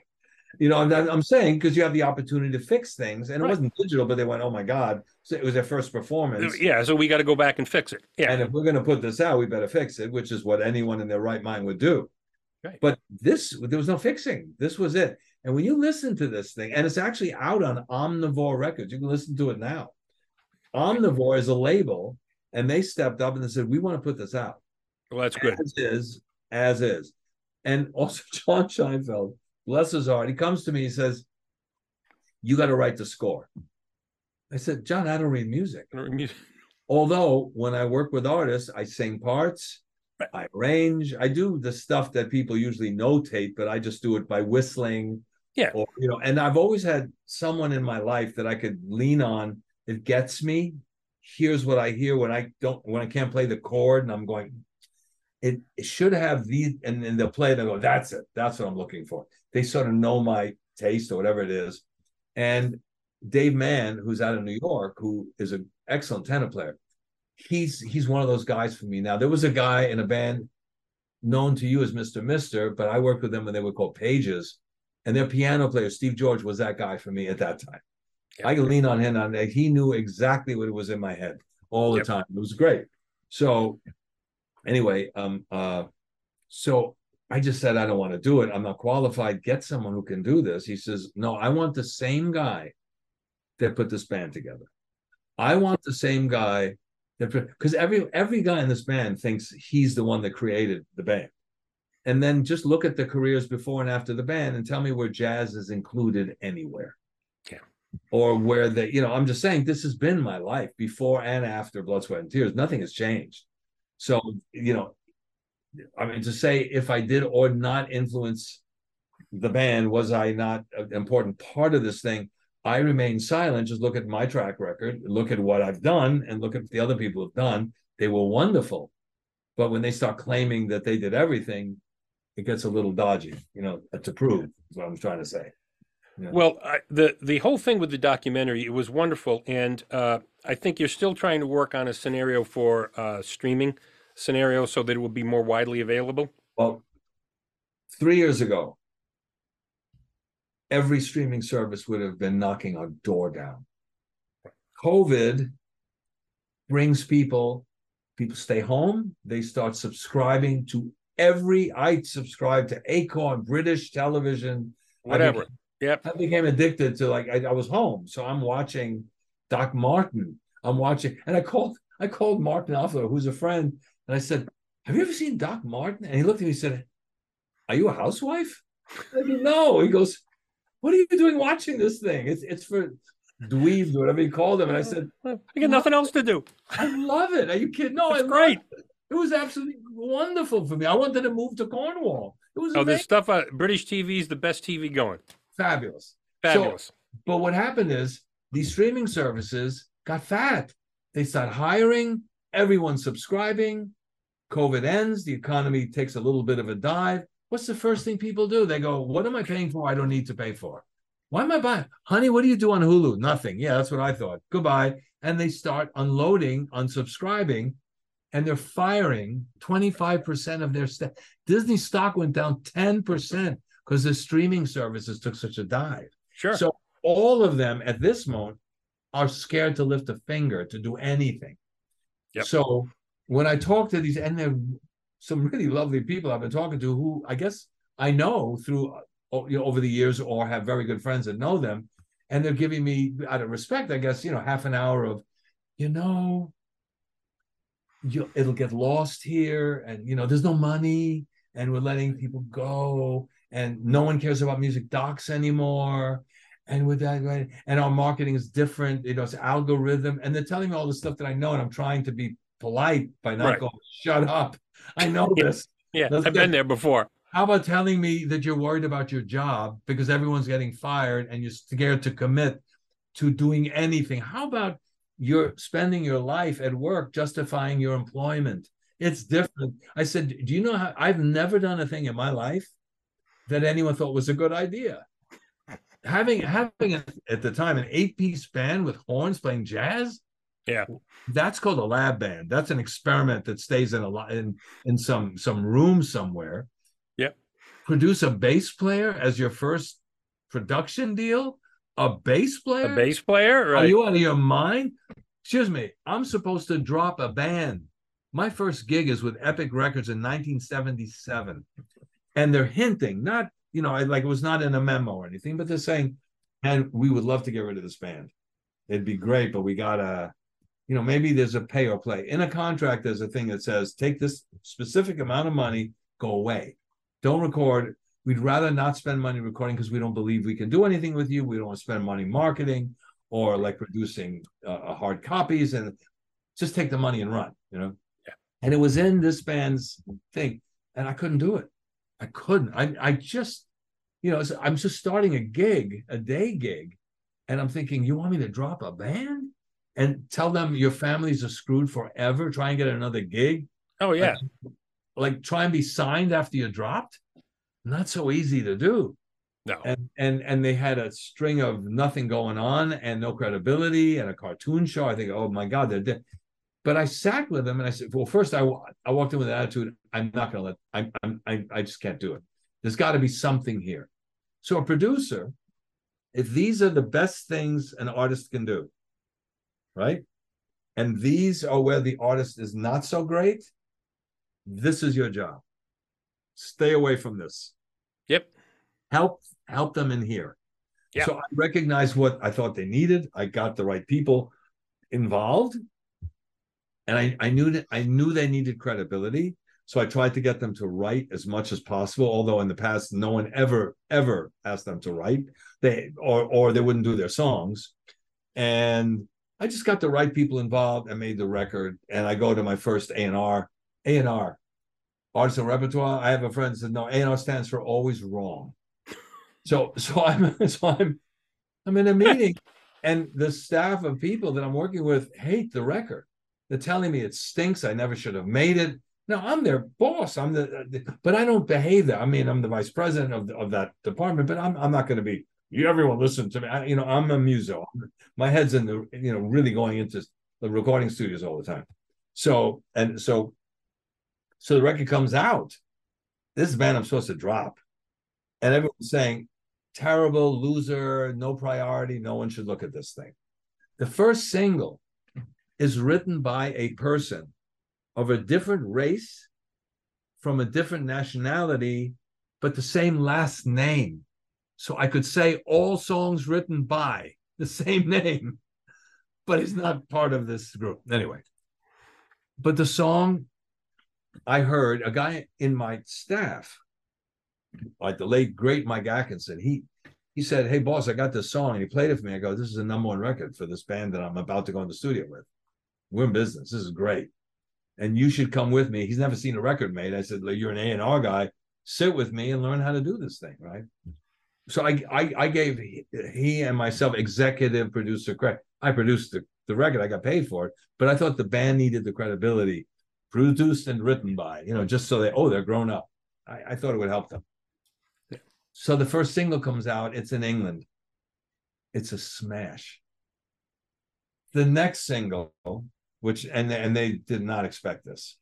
The next single in America, an R&B promotion guy calls me, says, "You got to smash here." I went, "What?"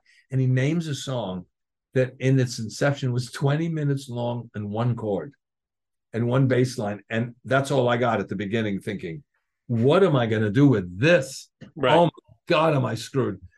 But it evolved, and I just started hiring arrangers to put anything and everything into this one chord track because it was dull. It just kept, and then the singer comes in and goes, and I do know that I love you. It's all dissonant. It's all dissonant. And then the chorus. Let's dance, let's shout, shout, shake your body onto the ground. It's Jackson. It's the band they wanted me to get rid of. And the first single was written by Mick Jackson, is Blame It on the Boogie.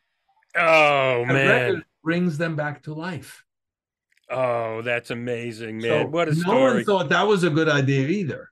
So I'm just saying, you have to, whoever's listening to this that is in any field, if you have a vision, the only way you're going to know if you have the goods is to see it through. Yeah. See it through. Go through the vision, go to the end of it. And if you fail 10 times and you bring down the whole Titanic, it's not a good shipbuilder. It's probably not good with icebergs. And but I'm just saying, you won't know until you try. That's and I learned really early in my life, because people would always say that's not going to work. And I went, that's opportunity. When no one else sees it, that means you're stepping into an open area. Yeah. I used to tell people, say, "Oh, I have this idea, but everyone thought of it already." Do you know when they put wheels on luggage? Yeah. 1910, 1884. No, the 1980s. They didn't have wheels on luggage. You'd buy a car, like a cart. You'd buy stuff. They never figured out how to put wheels on luggage. And that's why I say to people, when you think it's been done, think about that. Yeah. That's a perfect example of actually don't be afraid. Just see it through, and then try not to say "I told you so" to everybody. And just be, humble and say, in your brain, go, "I got to stick with, my ideas." Yeah, it's important. People, what I've always done in my business is a niche market, and people used to say to me, "What you're trying to do isn't supposed to work." And I said, "That's just fine. That's fine and dandy. That's an opportunity. That means opportunity. And I will make it work. Yeah. I've got the confidence in myself and that I can make it work." Those are the things you want. And it's an important thing. It's a great message. I really think the whole point of and just one more thing from me, at least on the documentary, what you said is exactly right. It's 80% of a historical documentary and 20% about the band. Right. And that historical documentary is so important that's got to come to the light of day through. So I'm talking to some of these guys. One guy in particular who's an unbelievably nice guy, and he's with a very large streaming service.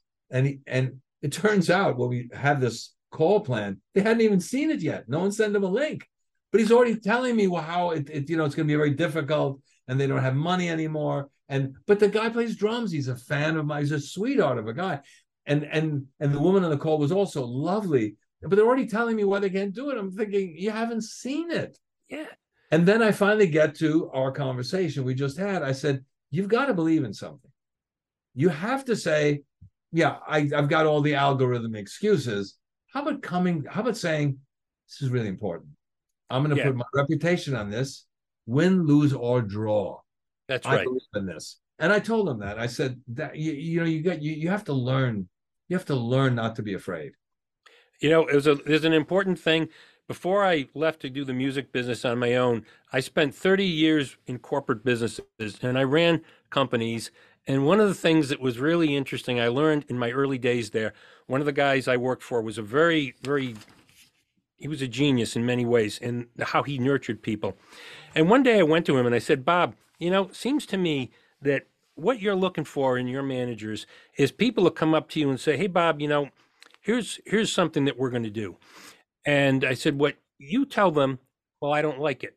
And they go scurrying out of the room. I said, what you're looking for is for people to say, Bob, this is what we're doing. I'm just letting you know. And if you say you don't like it, you go, Bob, I like it. And I think we're going to make it work and I'll be responsible for it if it doesn't. And that's where it hits. That's where it goes in the tank. Too many people don't want to take accountability. I want to do it. I believe in it. I'll take responsibility for it. And people won't do that today. When I started working with Epic, which was CBS Records, they offered me a chance to go to a senior management course. And I love stuff like this. Of course, there was not another person from the music business there. But I said, yeah, I'm in. I want to go. So I flew back to Long Island, and it was fantastic. And they were teaching MBO, management by objective. Let me tell you how that works. So let me get a blank piece of paper. Well, I don't have to. I'll just do it with my hands. You have a corporation. This level of people, they all work together. Here's their boss. Every 6 months or more, they have meetings with their boss. Their boss says, here's what I expect of you. Can you do it? And if you can't, tell me now, and I'll either lower my expectations or help you get to what I want. And we'll have regular meetings to know. So then this group meets with this group. They do exactly the same thing, all the way to the top.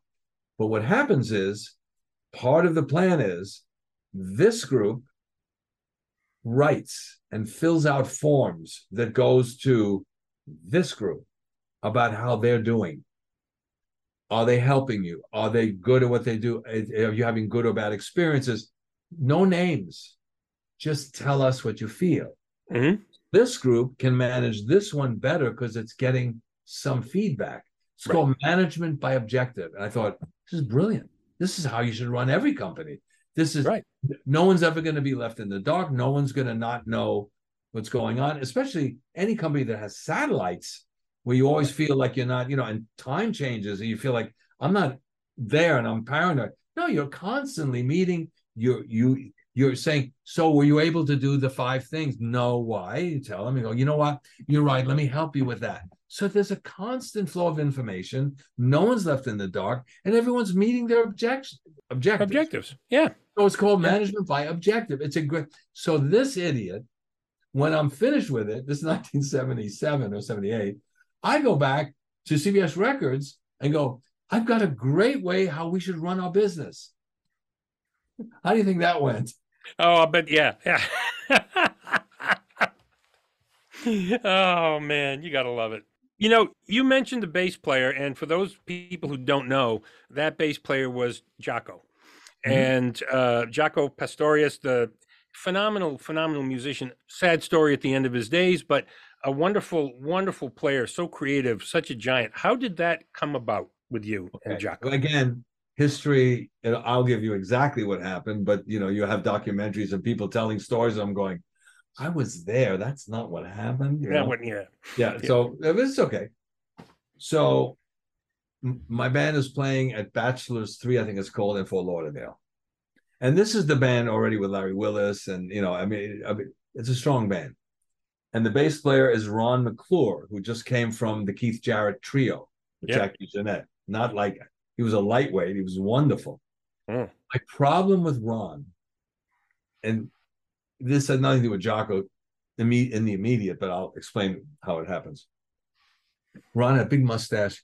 And when Ron played bass, he played like this.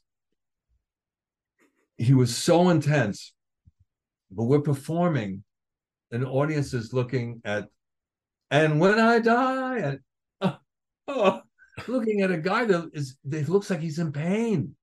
So I say, Ron, is there any way that you can look different than as if someone is driving a nail into your leg? Is there any way? And he goes, I know, I'm really sorry. I know I look terrible when I play. I said, it's really distracting. It's tough, not only for the audience, but for me. You're playing your ass off, but I'm looking at a guy who's miserable. He goes, no, I love the gig. I go, I know. Is there any way you can kind of transmit that somehow? Anyway, but he's a great player and a great guy. Anyway, so we're playing down in Fort Lauderdale, and the club asked me, because I was friendly, hey, can you play softball? We have a game. Like, our club has a club team and we're short of players. I said, yeah, I can play softball. Said, great. Okay. I said, I don't have my glove with me, but no, we do. I said, great. All said. So we're playing a softball game. I'm playing left field.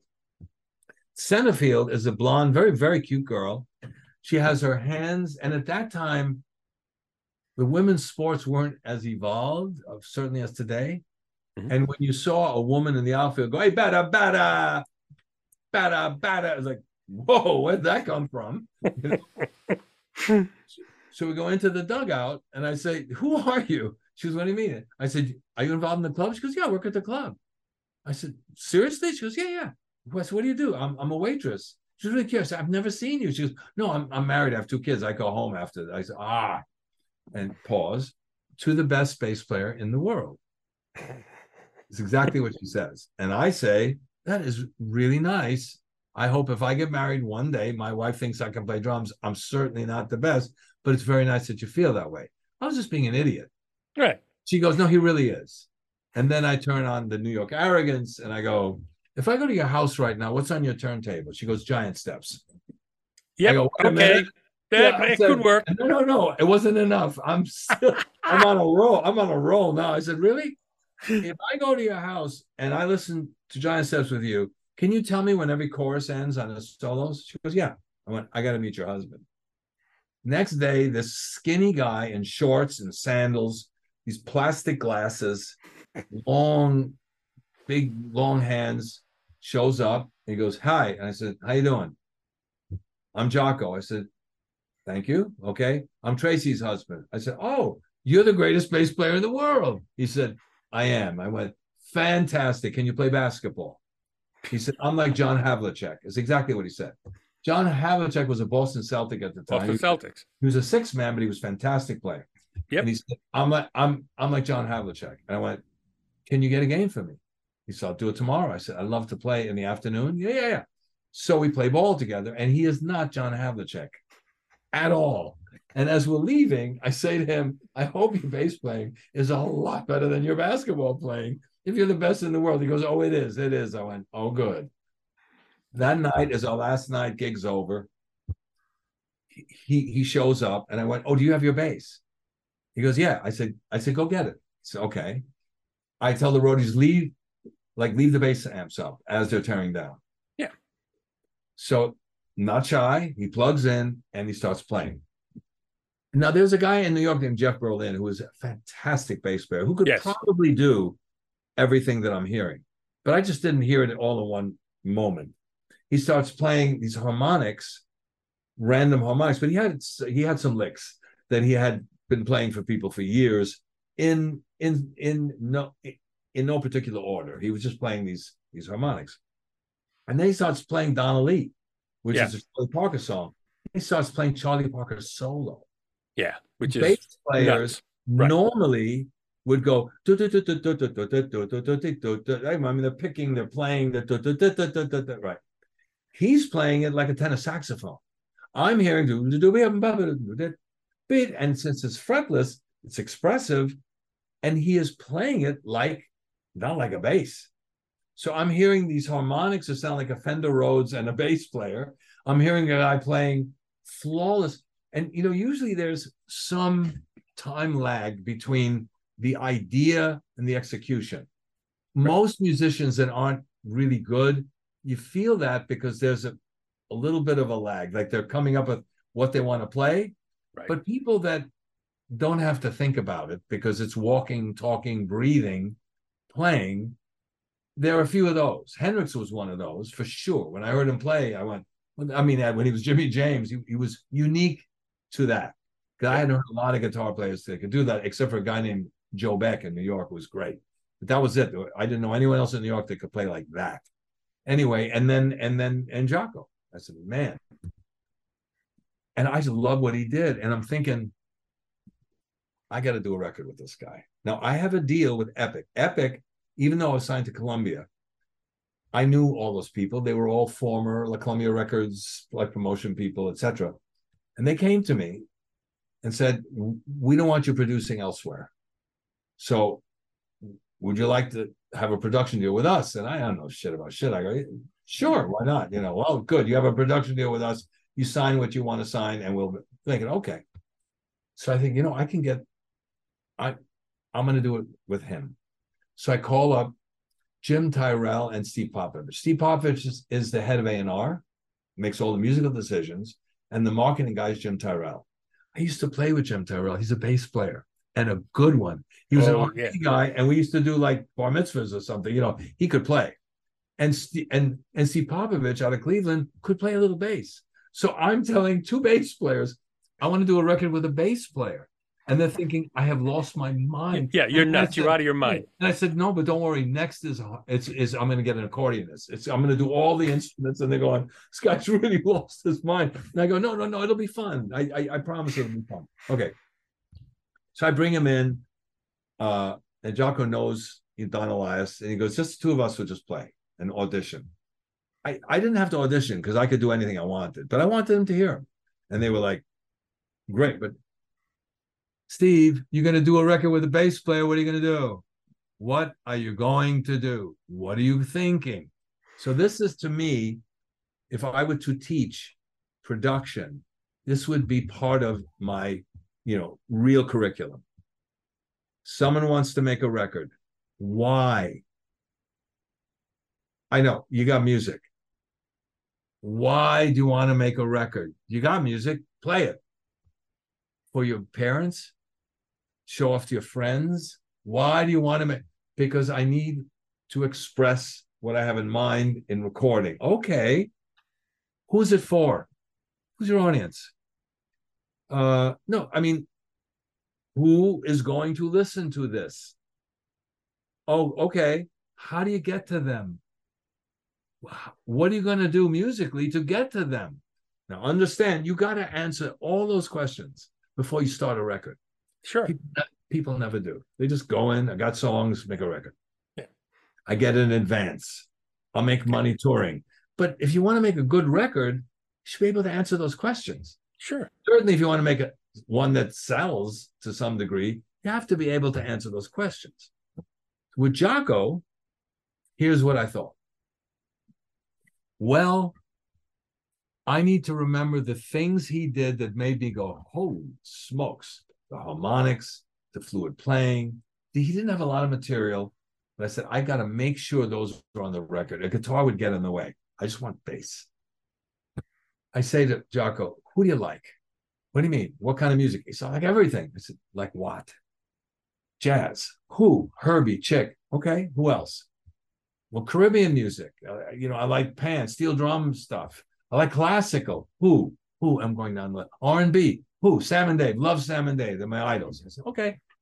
So I'm collecting thoughts of, don't limit this guy's music. If he likes all this stuff, let's get the best of what he can do in those areas. Don't worry about hit records. Forget that idea. All right. So when I was in college, I took a course. I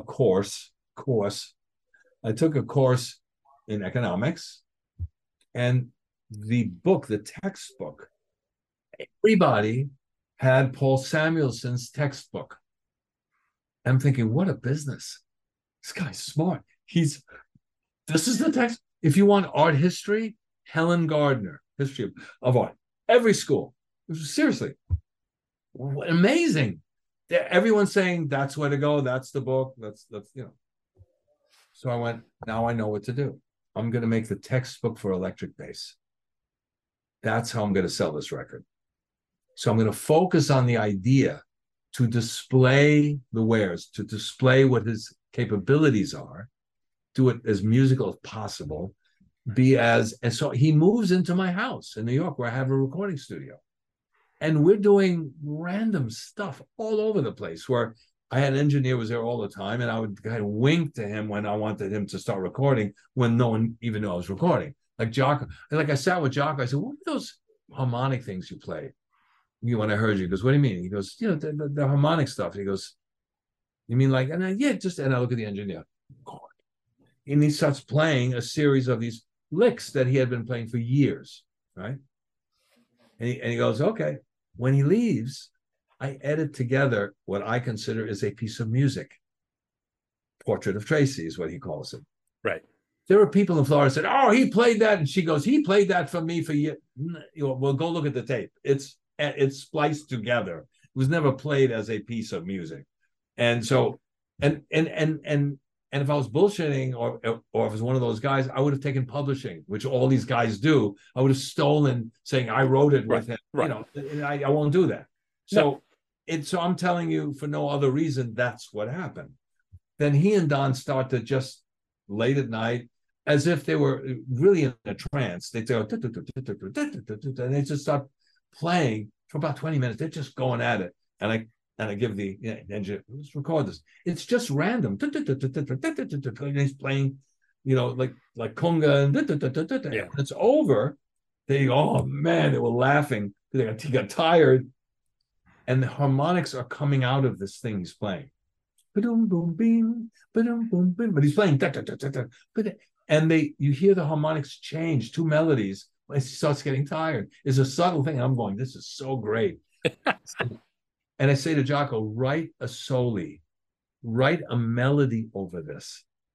And I'm going to back a step. When I played him the song that became Portrait of Tracy, he's listening. After I put it together, he goes, this is bullshit. What is that? I go, it's music. He goes, it's bullshit. And I go, anytime you want an artist to buy into something, just do another playback of them. They start liking it. He hears it again and he goes, go to the end. And he runs into the studio and adds one high harmonic to the last note. He does one overdub, and now it's great. Now it's great. Idea, I go, great, so cool. Yep. So then I say, a horn soli. He writes a beautiful melody. I said, rubato, don't worry about the time, don't worry about it. It should sweep across the top of this thing, because I wanted to use it. So we try Ira Sullivan, we try Wayne on soprano, we try it never sounds right to me.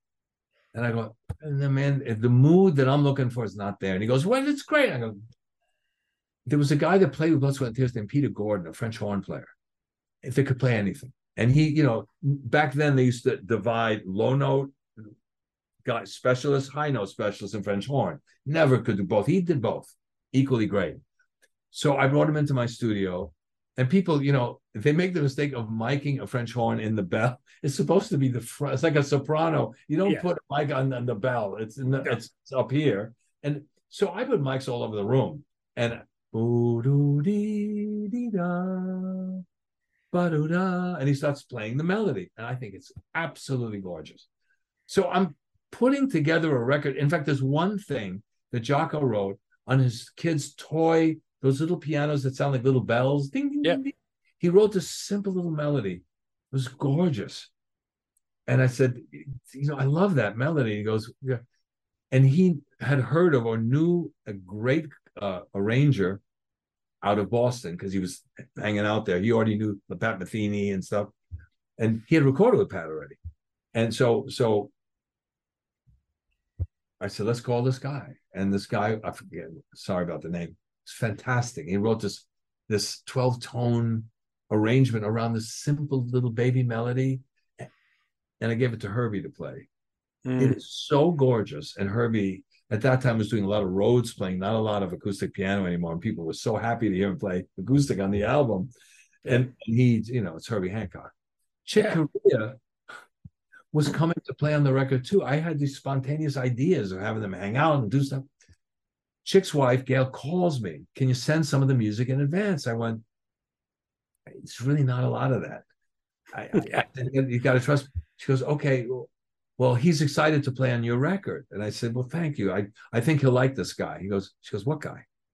I said, what's a bass player? He goes, it's not your record? I said, no, I'm not doing a Bobby Colomby drum record. He goes, no, you wanted to play on that. I went, no, I would never do a record like that. He goes, who is it? Some unknown bass player. He goes, no, Bobby, I'm sorry. No, you're not coming. So that's the reason why he's not on the record. But I got Sam and Dave together. They hadn't spoken in years. Oh, wow. And I got them together and it was so much fun. We just, he was living in my house. I owned the studio. So it wasn't like hurry up and get out of here. Studio time. Yeah. Right. Yeah, so you could be really creative with the record. And I knew what I was looking for from the beginning. When I said, I want a textbook from this record. And when it was done, I remember doing a 3-minute presentation for Epic Records for a convention. Like, how do you sell this guy, right? So I did a musical, and it took me days, but I did a 3-minute edit of the record that Steve Kahn heard and said, it's the best piece of music I've ever heard in my life. And I don't know where it is. I wish I could find it. It was really cool. It was like one piece of music from all the bits. From the bits. Oh, man. From the album. Anyway, that's kind of what happened. And then they make a documentary and they say everyone was dying to play with Jaco. No one heard of Jaco. I even heard him. Yeah. Just they were doing me a favor. They were showing up, so. Yeah. Oh, it's amazing. Well, what about, Bobby, move on a little bit, current projects. I mean, are there things you're involved with now that you want to talk about beyond? I can and can't. That's. I'm managing. I started managing at the behest of one guy that I was producing. He put a gun to my head, which we no longer work together after a long time. But now I am working with someone that I knew for a long time. That's wonderful, by the name of Lucia Micarelli, the violinist. And I'm also working with Leonardo Amuedo, and the two of them, without me having anything to do with it, kind of got together. They come from different worlds musically, but they love playing together and they love teaching each other stuff, and they want to play together. So we're actually booking them, and it's fantastic. It's Lucia and Leo. No, it's really, really good. And then Leo says, my son is a drummer. He's going to Berkeley, and his best friend is this guy named Jesús Molina. I said, yeah. And he goes, he's something else. I said, well, coming from your mouth, yeah, I'm sure he is. And every once in a while, I would look on YouTube and see stuff that Leo would do with his son and his piano player. Piano player was great. It was great. Very overweight guy, kind of losing his hair, but could play his ass off. And Leo keeps saying, you have no idea how good this guy is. You have no idea. Whatever. Then he calls me a few months ago, Leo, and says, Jesus has been calling me. He's heard too much about, could you have a meeting with him? I said, why?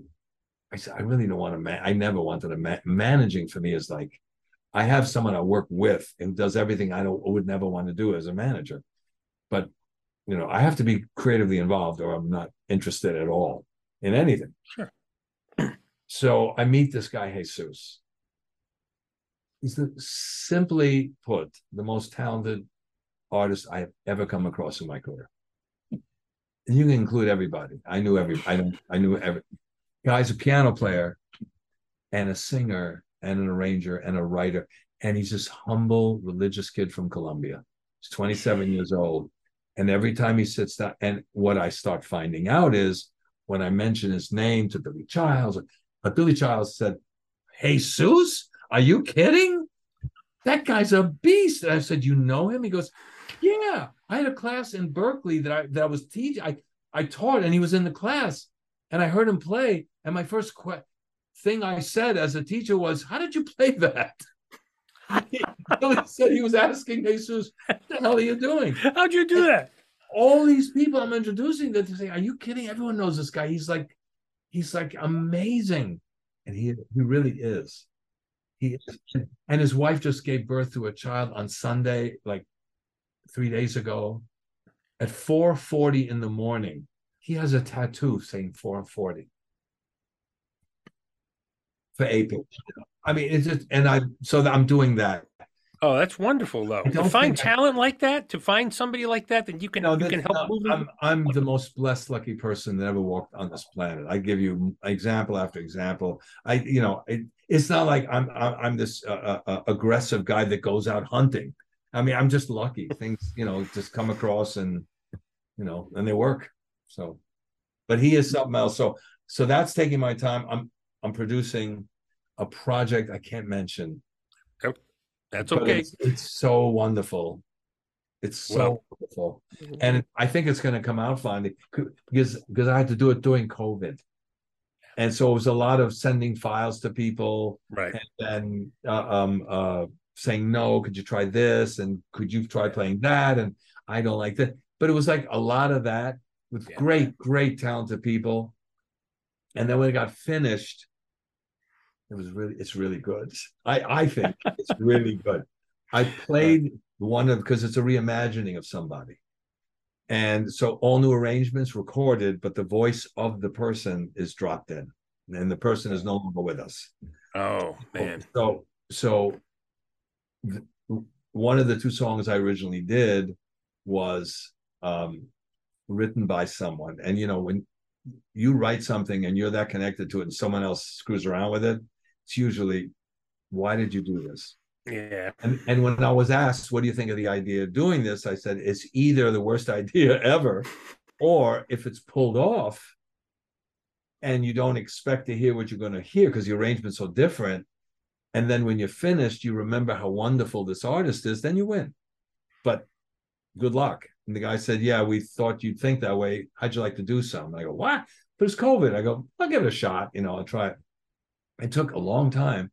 We end up going to the principal arranger's house in Woodland Hills, and we record the London Symphony. I'm 4 a.m. because it's on the West Coast live. He has a connection. He knows the conductor, knows the engineer, and we do this live.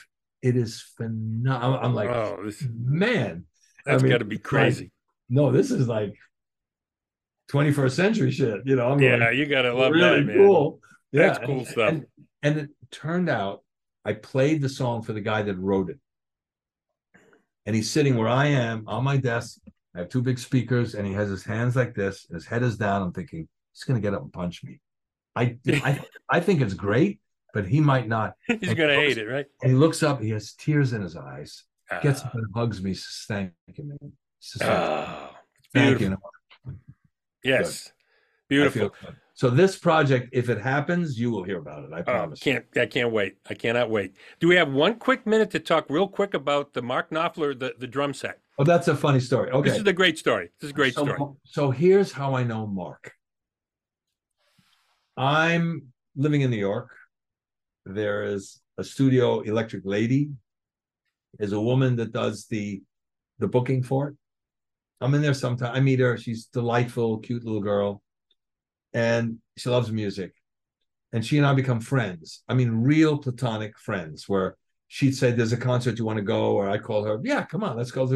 We'd hang out. She'd come to my house to sleep over. I wouldn't touch. I mean, we were just friends, really friends. Then I moved to LA because I got this day gig in 1977. I call Electric Lady. She's no longer there. She's gone. She got married. I went, oh, man. She's gone. I think she didn't even call me. She didn't say, hey, I'm checking out. And that's weird. Cut to it's 1985-ish, 6-ish. I'm now on Entertainment Tonight. They hired me. That's a 2-hour story. I did not want a job. I didn't expect a job on television. But they said, you were looking for a music correspondent. Are you interested? Hey, could you come for an interview? I thought the interview was going to be them with a mic saying, so what's new about the music business? They're interviewing me for a job. And he's saying, when can you get started? I said, I'm here. Let's do it. He goes, I have no one for you to interview. I said, why would I be interviewing someone? He goes, do you know why you're here? I went, no.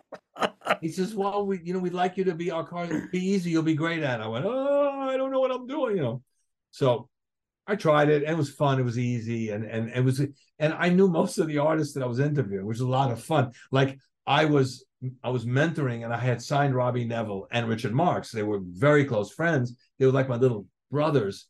And then now I'm interviewing them, and I had taught them before some technique of how to do interviews and stuff. And Robbie looks at me and says, "This is exactly what you taught me. This is very odd." I said, "Yeah, okay, act like we don't know each other, you know." Yeah. So I walk in, it's a Sunset Marquee, and I'm walking in to meet this guy, Mark Knopfler. They had an album out, and the reason why I'm meeting with anyone is because they have a hit record. Otherwise, I wouldn't be meeting with these people. Sure.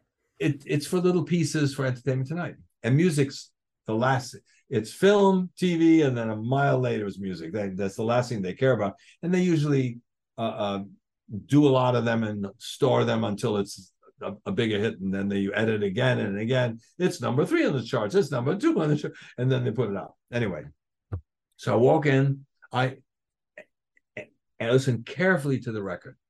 It's not what normally is my kind of music, but I see Randy and Mike are playing on it, like the Breckers. I'm listening to some ballads, and I'm thinking, this is so well done. The record was so musical. It was just not what I would ever imagine. I said, this is really wonderful. Let's go Brothers in Arms. Brothers in Arms, great. So I walk in to meet the guy. The guy comes out. It's Knopfler. He says, and he's like, was going like this. He said, "You okay?" He goes, "Actually, I'm not feeling very well." I said, "Oh, we don't have to." He goes, No. I have to meet you." And he holds my hand. Now, normally when someone says, "Hey, Bobby, I'm a fan," or "I got to meet you," it's because they're doing music similar in some way to what I was doing. Mm-hmm. Something. This guy's record has nothing to do with anything I've ever done. Yeah. But he wants to meet me. I've heard so much about you. And I'm going, what? All of a sudden, this woman comes out of the back room. It's the woman from Electric Ladyland that disappeared. It's Mark's wife. Oh, no, you got to be kidding me. And she's been telling him about me for years. So he says, "I can't wait to meet you." And I have no idea why. And Lawrence comes jumping over the couch, and we're hugging. And we become immediate friends. It's like family. And he's not feeling well. He says, no, we'll be okay. And I said, okay. And we do the interview. Man, and I want to get the interview over with so we can hang. And we become lifelong friends from that moment. And every time he's here doing anything, we're together. And if I'm ever there, I'm with him. He's the most wonderful person. And again, we're really different. We have completely different everything. But he's just I can tell you. Let me tell you. No, that's too inside story. I'll give you one because it's me. I had just broken up with a girl. He called me and he was calling me Bobster. And he goes, "Bobster, what are you doing?" I said, "Hey," it was right before Christmas. My birthday is in that time period. He goes, hey, Mark, how you doing?" He goes, "Bobster, you okay?" I said, "No, I'm fine." He could tell from my voice I was not fine. But I did everything to hide it. But he knew. He could read me. He said, "What's wrong?" I said, "I'm fine, Mark, stop." He goes, "What?" I go, "I just broke up with this. It's fine." This is Mark in a nutshell. He sends me a ticket to London so I can come celebrate like Christmas with him. There you go, man. I walk, a car picks me up. I go to where he's playing. He's got a gig with his band. He keeps looking at the sideline. I show up and he says, "Oh, everyone, my dear friend Bobby's here. It's his birthday," which it was today. "Let's all sing happy birthday to Bobby." I mean, this guy, and I had one of the greatest Christmas. We laughed every single moment we were together. We just have the best time. So back to what you want me to talk about. Yeah. Since it's your world, we send each other emails, notes, letters, whatever. And there's one note, and I remember because it was all this alliteration. He goes, please pity the poor fool that pines for the Red Ripple Rogers Red Ripple wine drum set. I don't know what the hell he's talking about. Right. But apparently he's collecting drums at the time. He bought I don't know this. I know you don't know this guitars, yet. Right. The poor pining for them. What's wrong with this guy? What is a Red Ripple? And I look and I go, I have those drums. Apparently they're unbelievably rare. They're ugly as sin. I bought them off a drummer when I was just starting to play other music than jazz because no one could hear me playing on my little Gretsch set quietly. And I remember at a club hearing a great sounding drum set. And I asked the drummer, I said, if you ever want to unload these things, I need them. And the guy called me one day and said, they're yours. And I bought them. They were ugly, but I recorded with them. That's right. They were on the Eastern European tour. Yeah, and for a second, like for my drumming friends who will listen to this, this is Wine Red Ripple Rogers kit with two 8x12 toms, not an 8x12 and a 9x13, two 8x12s, 16/16 floor tom, and a 14x20 bass drum. I think it was a 14 tom. A 16 then. Maybe it was. Maybe it was. Yeah, maybe it was. I never realized that could sound better. I ended up getting double, and then second was a 16. The first was a 14. Yeah. Anyway, so I go online. I love photography. That's my alternate life. And I look and I see a photograph of me on the Eastern European tour in 1970 standing in front of those drums. Yep. So I send them to Mark and I said, "You mean these?" And he goes, "Bob's, that's it." I gave them to my dentist. He moved to Arizona, and I called him. I said, "Are you still using those drums?" He goes, "No, they're in storage." I said, "Can I get them back?" No, said, "Of course." So I said, "Mark, they're yours. Come get them." That's what Mark does. Mark then gets on the phone to me. He said, "Steve, I need you to do me a favor." So I get the guy who does Wade Daniel, the guy who does all the cartage work for the Rolling Stones when they move all over the world. I said, "Wade, you got to do me a favor. You got to get one of your guys to go up into the middle of the mountains. This dentist lives up in no man's land." I didn't even know that. Okay, good. Oh, yeah. I said, "Get Wade." I said, "Send one of your guys. He's going to go pick these drums up. When they pick them up, put them in a truck, drive them straight back to my shop in Chicago so that I can keep them there." And then I refurbished them. And then for Mark, I ended up, he wanted to find a matching snare drum for that. And I think he used to use a Rogers Chrome Dynasonic. Yeah, that's what I used. I actually found one. Online. I didn't have anything to do with it, but you're right. I use a Dynasonic. Chrome Dynasonic. And we went out and found the Wine Red Ripple snare to go with it that I sent to Mark later. But yeah, we had the drums in Chicago. We refurbed them, just cleaned them up a little bit. It was so funny. But yeah, that was the story of the Wine Red Ripple kit, which is in the film. By the way, if you look at the drum heads, the original drum heads in the film and what you had, yep, played so quietly. I never broke heads. I know. Yeah. I never broke heads either. No, some guys are going through heads like crazy, but you were playing, but you know how to play. There's a difference there. I don't know if I know how to play. I just know how to play loud. But at the beginning when I was playing rock and roll, I had to wear gloves. I was getting blisters. I'm serious. But you pull the sound out of the drum, and you don't have to, try to push through it. But it was a great story. Roy Halley put the sound out. Right. Anyway. Well, Bobby, this has been wonderful. I really enjoyed it. I appreciate you taking the time, man. Edit your ass off for these people. You know what? Or sell it as a cure for insomnia. Because you probably make some money.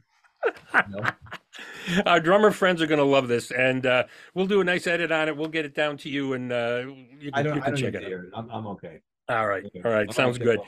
Hey, I appreciate it, pal, and I can't wait to hear about. I got to get my mics together, get in my car, and drive. Rock and roll. See you later, pal. Goodbye, Stevie. See you later. Thanks, pal. Take care. Let's have stay fun. out of trouble, everybody. All right. Thanks, guys. See ya.